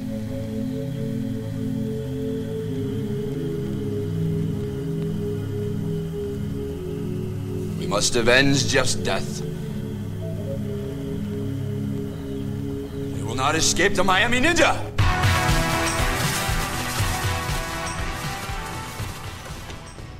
There is a scene, actually, towards the end where somebody gets stabbed with a samurai sword. Mm-hmm. And in it, there's a... He coughs. That's what happens when you get stabbed with a samurai sword. Of blood. And then, just off camera, it's like somebody with a water pistol is squirting water out of this person. Is it a spritz? Quite possibly. Of red cochineal. I don't know whether it was, meant to have food colouring in it and just didn't. Right. As long as it's liquidious. Oh dear. He ran out of money for food coloring. It feels like that might actually have happened in this film. And they went, sod it, just use water. Literally no one will notice. So the ninjas go back to doing some coordinated training. They're running around in the jungle looking like the most day-glow, obviously right there ninjas. I mean, I don't think stealth is their thing, really. It's more just intimidation. Which, at this point, why wear the ninja outfits? You are more anonymous in jeans and t-shirts. Well, they're a lot scarier than the Cobra Kai in this. True. Cause Cobra Kai. But, cause light. Well, not drunk, for a start. Yeah, well, that helped. We don't know that. They're slightly better coordinated than crackhead Axl Rose. So, Jim now gets a letter of good news. See the power of three? Yeah. Oh, of course, Scary letter. Yep. Scary letter. Yep. Good letter. Good letter. And the good letter's like, we found your father. And he's like, oh my God, that's fantastic. And his buddies pick him up in celebration. They bear him up on their shoulders and they're like, we love you, Jim. And I'm like, oh God, what's going to happen to Jim? Yeah. And Jim gets ready to meet his estranged father. They all club together and buy him a new suit. And it's kind of lovely. That's really sweet. I love that bit. I really like that. Like, how much, Mark saying, how much money do you have in your bank account? I don't know, $200? I have that, actually just asking, let's buy him the best suit. Yeah. Which is a kind of okay suit. Honestly, it feels like, how much money have you guys got in your account? $6. Yeah. And by the way, that sounds like I'm making fun of people who've had $6. I've had $6 in my bank account frequently, so I know the fucking feeling. Yeah. And less. Yes, and less. There was that one time we weren't sure whether we could buy a lettuce. That was maybe the lowest point of my life, actually. It's like, can we buy the lettuce? Anyway, so Jane turns up and seems fine about Jeff having been murdered by these guys. It had to be done after all. Thus ends story one. The whole, my brother won't accept my boyfriend. Well, he doesn't have to now. He's dead. My boyfriend killed him. End of. That resolves that particular narrative line. So they drive to the airport to pick up Jim's dad, and they drive into a gang of ninja bikers in broad daylight. So these ninjas jumped on their bikes, and they went straight forwards, and thus Story 4, the ninja drug smugglers, and Story 5, Warriors 2, mashed together at long last. Because that confused me, actually, because all I saw were motorcycles driving themselves. I didn't even realize. They were so stealthy. Exactly, yeah. It took me a while to realize, ninjas. So these ninjas are furious, and they will pay. These guys will pay for the death of Jeff. Are they also quite fast? Yep. Yes. They are both fast and furious ninjas on bikes with a lot of torque. So they need to have a fight, and the best place to go is the park. And where is this place? I could not place this at all. I don't think this place exists anymore. Right. Because I do not know that park at all. It's kind of like an abandoned botanical gardens like it was a gardens, but it's now a little bit more of a wilderness. It's definitely swampy. Yeah, it's one of those. I'm trying to think of any place low-lying enough that it could be that, and nothing's jumping to mind. Parts of it sort of look like some of the trails at Wakiva. It might be Wakiva, yeah. That would make sense, actually, now that I think about it. So whose job was it? In Orlando at State Park? Yeah, it's a state park. It's a natural spring. I don't know when they would be able to film there in that daylight. Yeah. They would have to do that in the winter when nobody is there, because the spring is where, people go to swim if they don't have a pool readily accessible. It feels like, I could be wrong, but was Tom there, the guy with the mullet, poking away all the gators with sticks to keep them at bay? Because it really feels like gator country. Very no, Tom was they left Tom behind, so well, that's what I mean, off camera. Yeah, maybe that's why Tom's not in the fight. Yeah, because they needed someone to poke gators. Tom, you're on gator duty. So they fall into this swamp, and a bunch of ninjas sort of crowd around them, and it's basically it's Kim, which is Mark, and it's John, the guitarist, the lover boy. And they're the ones who are probably the handiest, and they're kind of holding their own against ninjas, but it's also Jim, and within seconds Jim gets slashed across the chest and screams. His chest explodes. He looks like an alien's come out of him.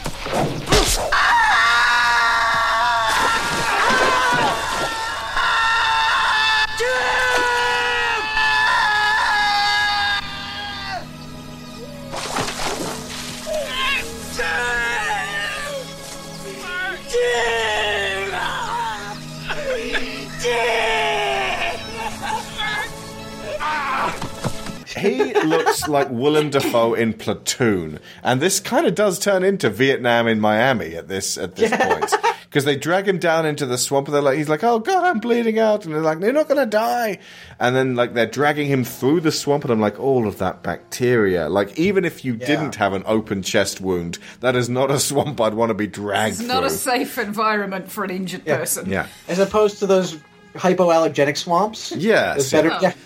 All of those swamps. The cleansing swamps. So, meanwhile, because of his friend getting sliced across the chest, John goes crazy ape bonkers with a sword, hacking up hapless ninjas who run screaming. And, he scares them. He's roaring at them and chasing them around with a broom handle, and they're like, "Get the fuck out of here, we've really pissed them off now." But it's like, what did you expect, ninjas, that they wouldn't be pissed off? And I love that he rips his shirt open, incredible, or Hulk styles, and then gets it trapped on his arms to get shake him off. I may not have thought this through. Yeah, hold on a second, I'll be right there. All right, now I'm ready. And this is probably the best fight in the film, because every fourth ninja that gets killed in a really spectacularly bloody way. He'll hack one across the face and it'll spray. Really, there's a lot more chasing than there is killing, so that really only amounts to about 3 ninjas get killed.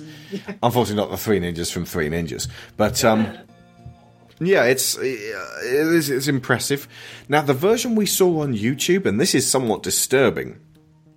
At the end, the last ninja sort of hobbles his way towards the white ninja, who's been sat there like Master Splinter, just or practically like Uroko Saki, like the Shredder, just waiting to be the main event. Just he's like, "I'm sorry, sir, they killed all our ninjas," and Shredder gets so pissed off that he just hacks off the head wholesale of this final ninja and goes, "Right, I'm going to just jump in there." The YouTube version we saw, it ends without the next fight. A really quite impressive little fight between Kim and this white ninja, Yoshito, and it's a katana fight, and it's not Scott Adkins impressive, but it's good for this film. Yeah. But that's not on YouTube. All right, the reason why is that the original cut did not have that fight. That was one of the reshoots that they did. Oh. And if you pay attention, it's not the actor who played Yoshido in the costume. It's the actor who played Jeff in the costume, because the actor who played Yoshido had already left for Korea when they did this. Right. And the reason why they did this reshoot is because, and you're not going to believe me at first, but stay with me. They screened this at Cannes, and for a start, I'm not going to believe that they got to Cannes with this. How? They did. I don't know. probably Woosang Park pulled some strings, but they screened this at Cannes, and kind of everyone said, yeah, that's a real downer ending because the original ending had Jim dying, and that's how the movie ends. Yeah. And all these distributors were saying, there is no way we can sell a movie that Jim dies at the end. It's just not happening. Even if we call it Jim Dies at the End. Exactly, yes. Just set people up for covered it. in blood. But, like, he got really injured, so, like, what basically happens in the YouTube version that I got... so, actually, this couldn't have been the original cut. There's a bit at the end, which, obviously, they added the extra scene in. Yeah, okay. After Mark either does or doesn't kill the white ninja, but, like, runs around screaming with his sword, like, really just giving it... See, I do think, though, they missed a trick there. If it was the actor that plays Jeff, they should have just have him be Jeff's ghost and Mark has to beat him again. Yeah, I am fine with this. Better movie. So, yeah, it's a pretty great fight, and then they cut to the car. And, like, you know, Jim's going, I'm going to die, and then John keeps telling him, going, you're not going to fucking die! And it's like, wow, they're pre-copying Reservoir Dogs years before Reservoir Dogs even happened, which itself was copying City on Fire. Oh, maybe that was City on Fire came first. Maybe, yeah. I'm thinking of City on Fire. There's a lot of City on Fire in this movie. It's a sequence that's similar to that bit of Reservoir Dogs, and Jim's dying and bleeding out, but it's like, oh god, we've got to get to the airport. And then Jim just kind of like gives his last breath, and the last words of the film are, oh no, Jim's father's on that plane. And it cuts to this really kind of flashy shot where, like, in one take, the camera turns to the left and shows a plane going over, and then switches very quickly to the right to show it going overhead. Because they've just come to the airport, and it's a, you know, very well-timed moment. Although, once again, John's delivery on, oh no, Jim's father's on that plane, is a bit like, oh no, I ruined your shoes and killed your brother. And do bear in mind that probably for the first time in his life, John just slaughtered 5 ninjas. It's quite traumatic. You can die. Don't die. Can't Hang on. Your father is coming. Your father is coming. Don't die. Jim, you cannot die. You need to die. You need to see your father. Hang on. Jim, your father is coming now. Oh no. Jim's father's on that plane.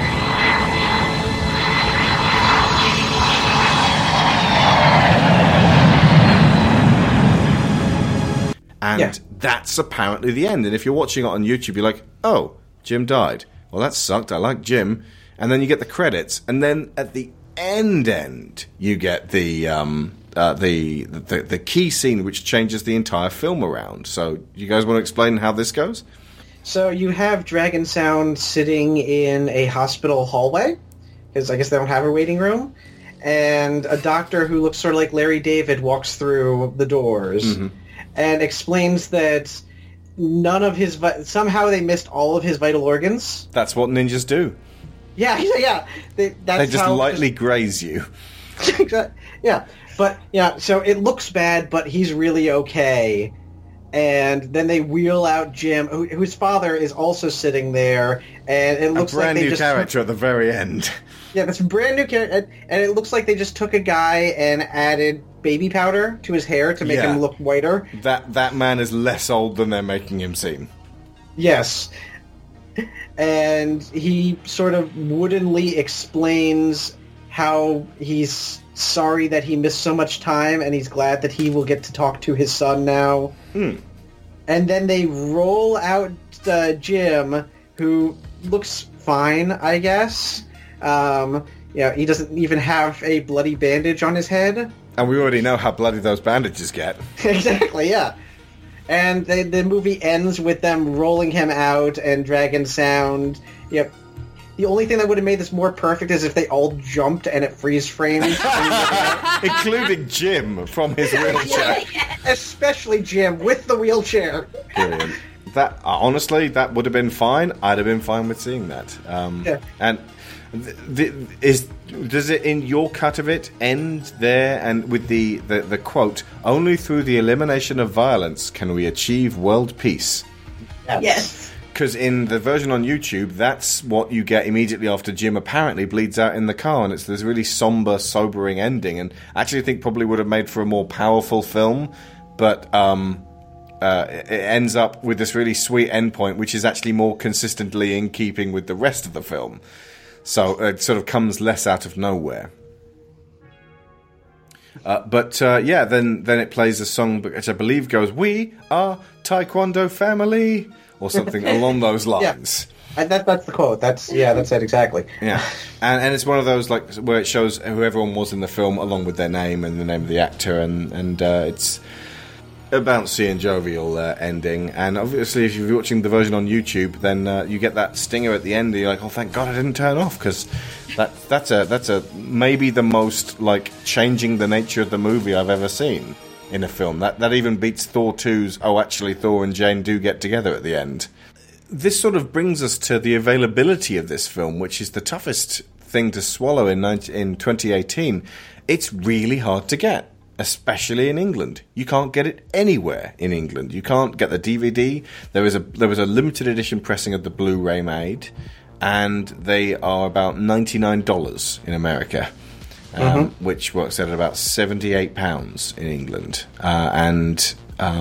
You can't see it on Amazon Video, same as you couldn't see The Room on Amazon Video, which I hope changes sometime very soon. And you can see the Riff Tracks version, you can see the other live Riff Tracks version, and that's really all you can get. And that feels like a dramatic oversight. Like if the tampered version, the Riff Tracks version, the one that's been covered in graffiti, vocal graffiti, is available to watch, but not the original film, just feels wrong. It's a shame. In America, we can get it on Amazon Video both to rent and to buy, but I'd like a Blu-ray of this. I don't want to pay $100 for a Blu-ray of this, but this is one of the movies I would definitely like to have a kind of physical copy of, something that I could take around to my friends. Or just an inexpensive DVD, that's fine. Yeah. I think it does not need to be in high definition, finest quality. Fair. But I think it skipped the DVD phase entirely. Yeah. Well, because that was the thing. It had its resurgence. Do you want to tell us about that?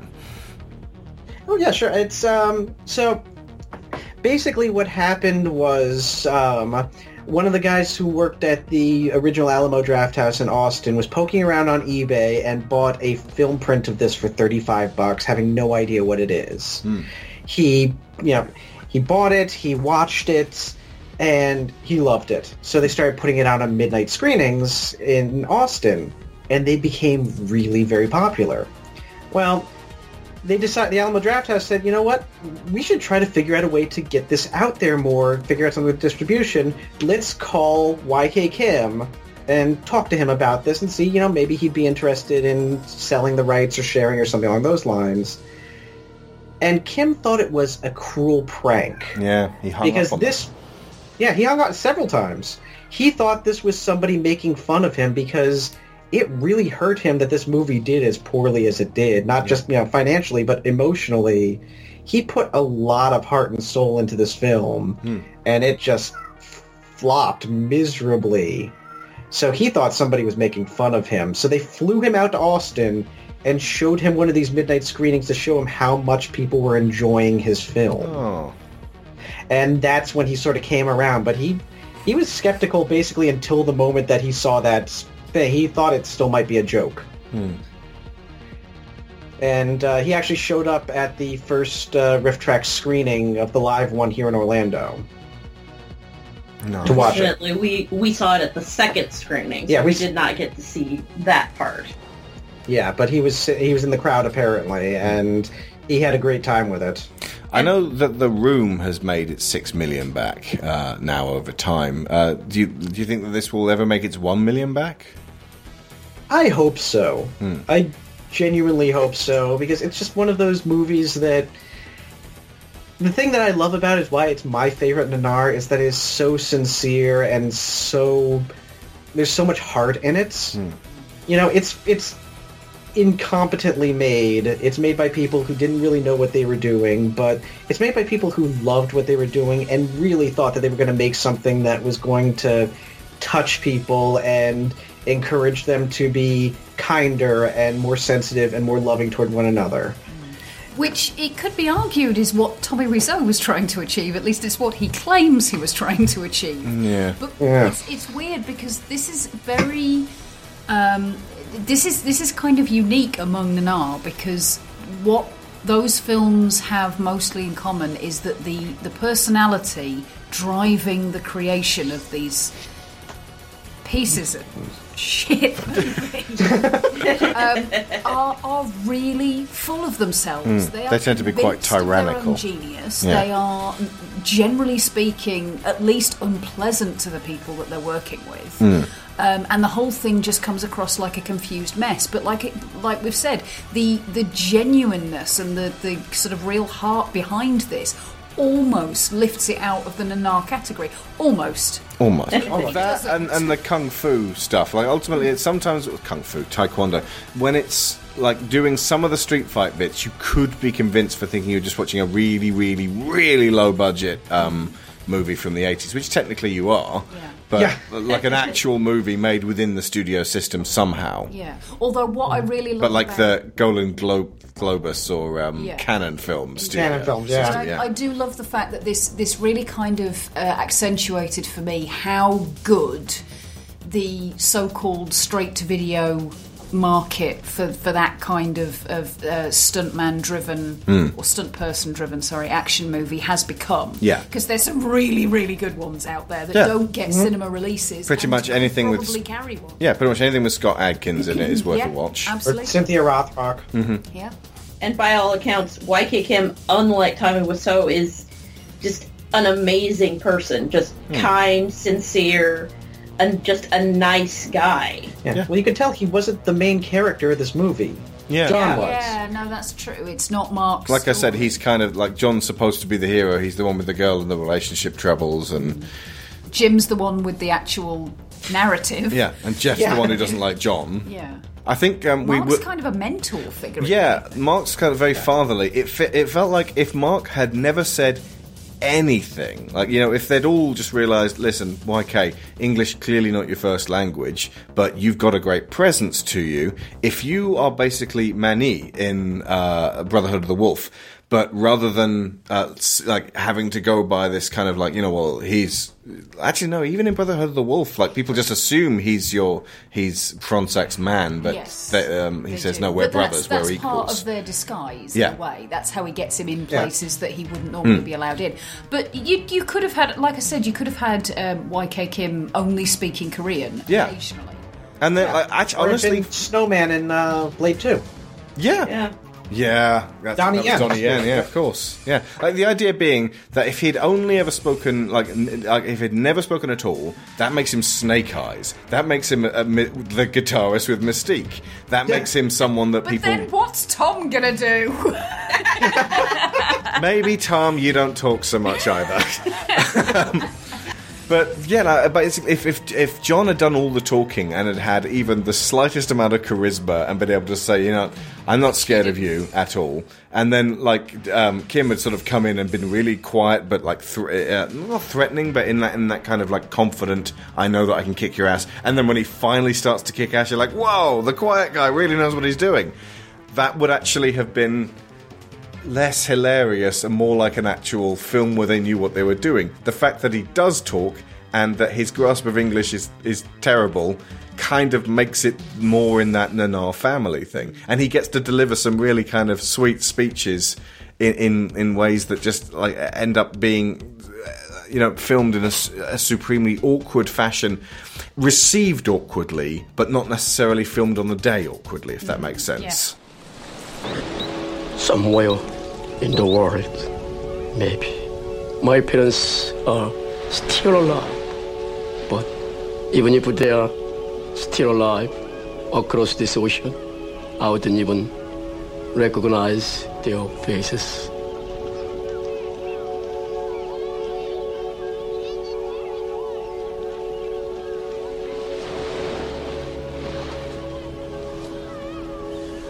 What's wrong?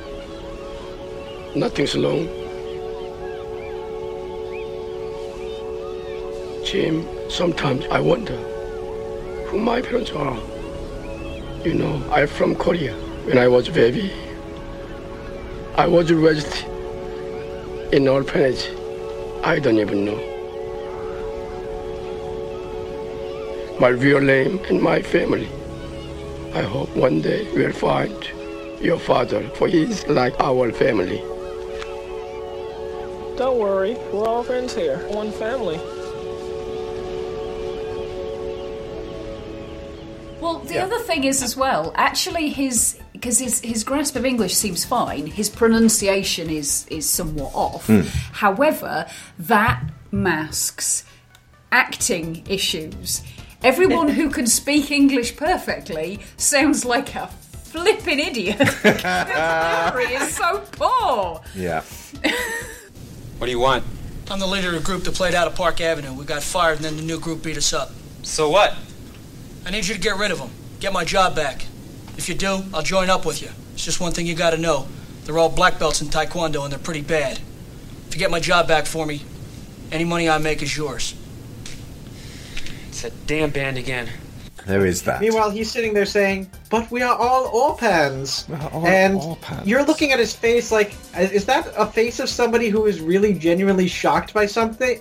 You're not thinking that. You're thinking, he just said Orpans. What's happened? Yeah. Pretty much everything that he said could have been said by someone else. And they probably didn't also need Jack if they had Jeff. But then again, they really needed a drummer. Yeah. I don't know why that's funny. They did. Maybe don't call all the white men something beginning with J. How about that? Why does your narrative require you to have a drummer? Because it's a band. And that is why we need Eddie Van Halen. Well, then ditch one of the guitarists. But the others... Yep. You don't need 3 guitarists. But if you ditch John... None of the guitarists look like drummers. Jack looks like a drummer. Maybe get Jack to do all of John's stuff. Jack was a terrible actor. He was. Maybe John was the only one prepared to do that stuff. Yeah. And I feel like there might have been a scene where he got kicked in the head a little bit before talking about about the world tour. Hey man, we Jack, should go to only countries tour. beginning with I. That's a good idea. Yeah. Yeah, you just lay down, Jack. It's fine. Somebody get some ice. It's possible that Jack was like a reserve John, just in case John's actor couldn't go through with all of those love scenes, like that smooching on the beach that he does. Yeah. They did all right, so we got very worried about the sand fleas. That is very salty water as well. Yes, it is. Yeah, cheese. All right, so the actor who played Tom was the one who was dating the actress who played Jane. And they were really... how?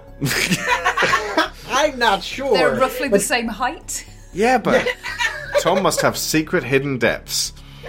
They're in his hair. Nice. But they were really... He had depth extensions. Yes, I broke Sharon.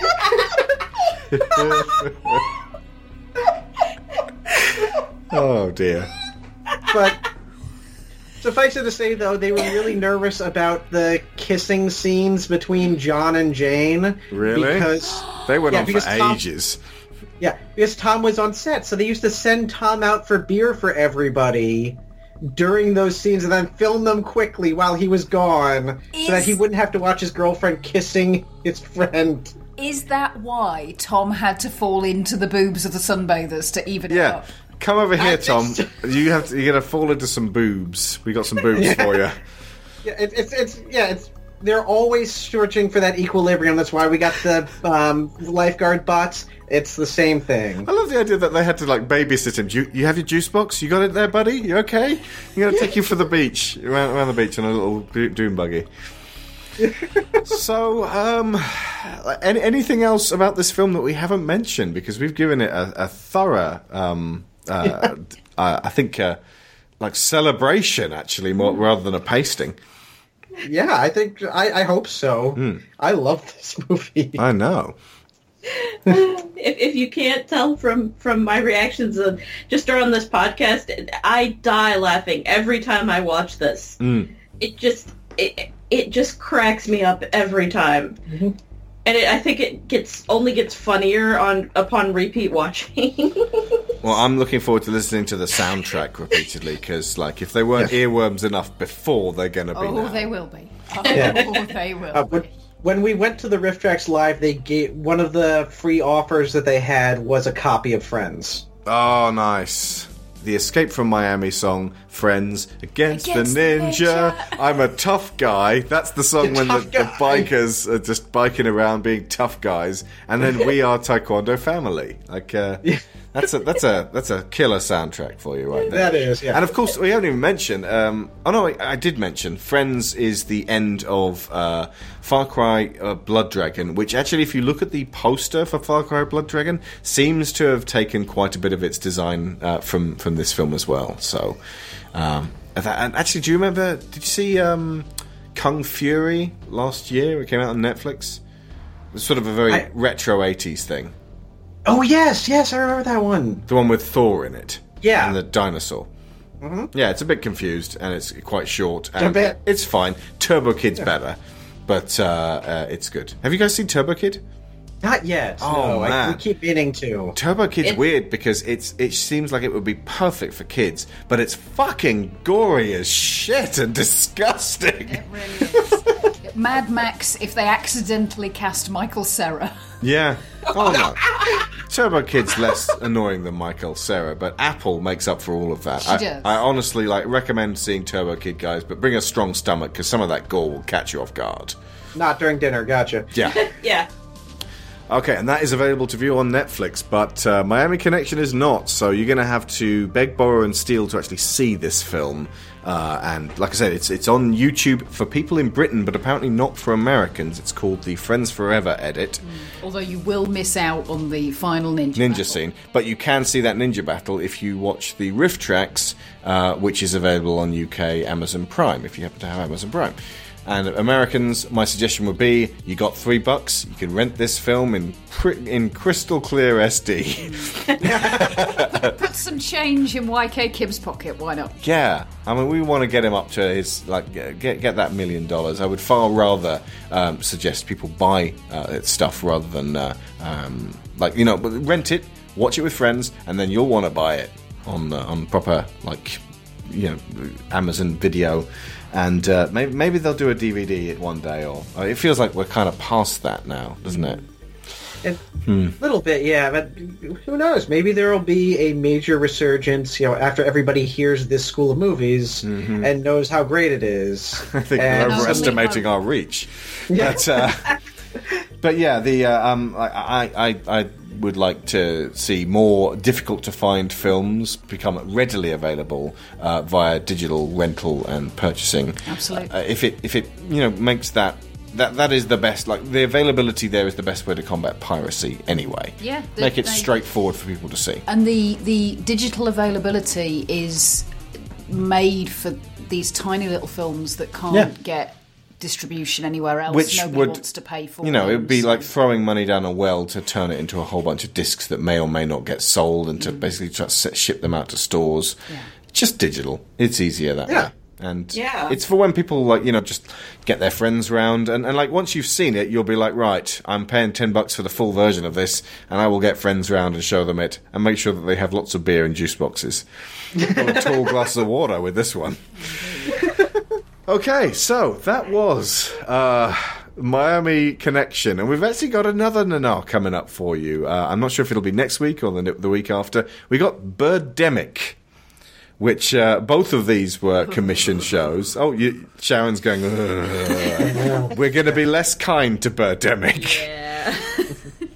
But yeah, it's damn hilarious nonetheless.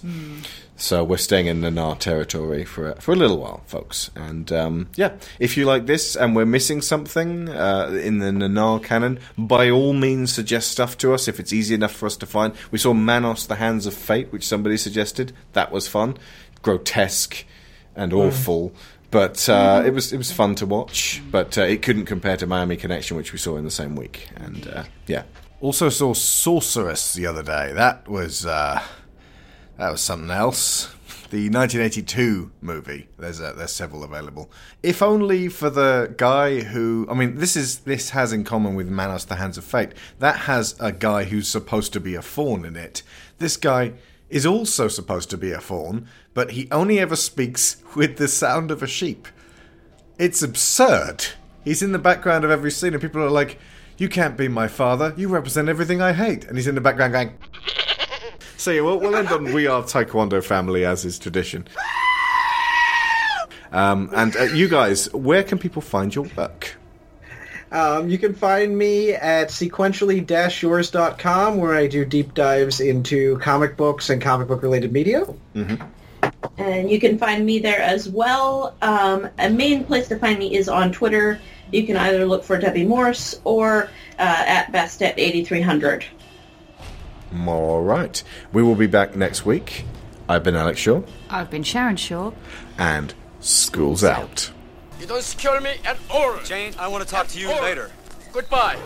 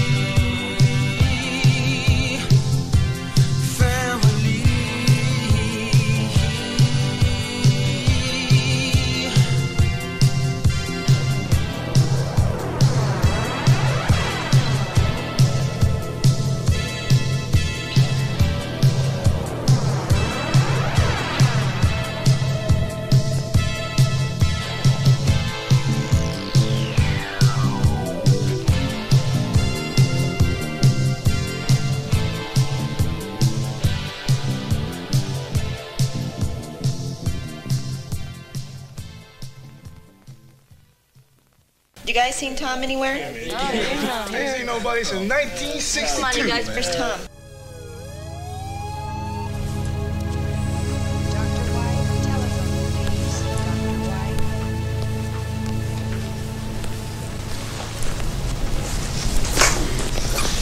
Doctor, how is my son? Jim was extremely fortunate. The wounds weren't as deep as we initially thought. He did lose a lot of blood, but there was very little internal damage. Oh, thank God. When can we see him? He'll be out shortly.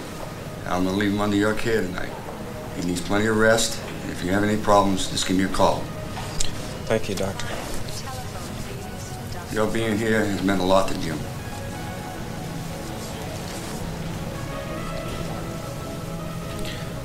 Mark, I don't know how, but I swear I'm going to make right what I have done wrong. Today, I almost lost Jim for the second time, but because of you, he's still alive. Mr. Brown, Jim is like my brother. I will do anything for him. Anything. Jim!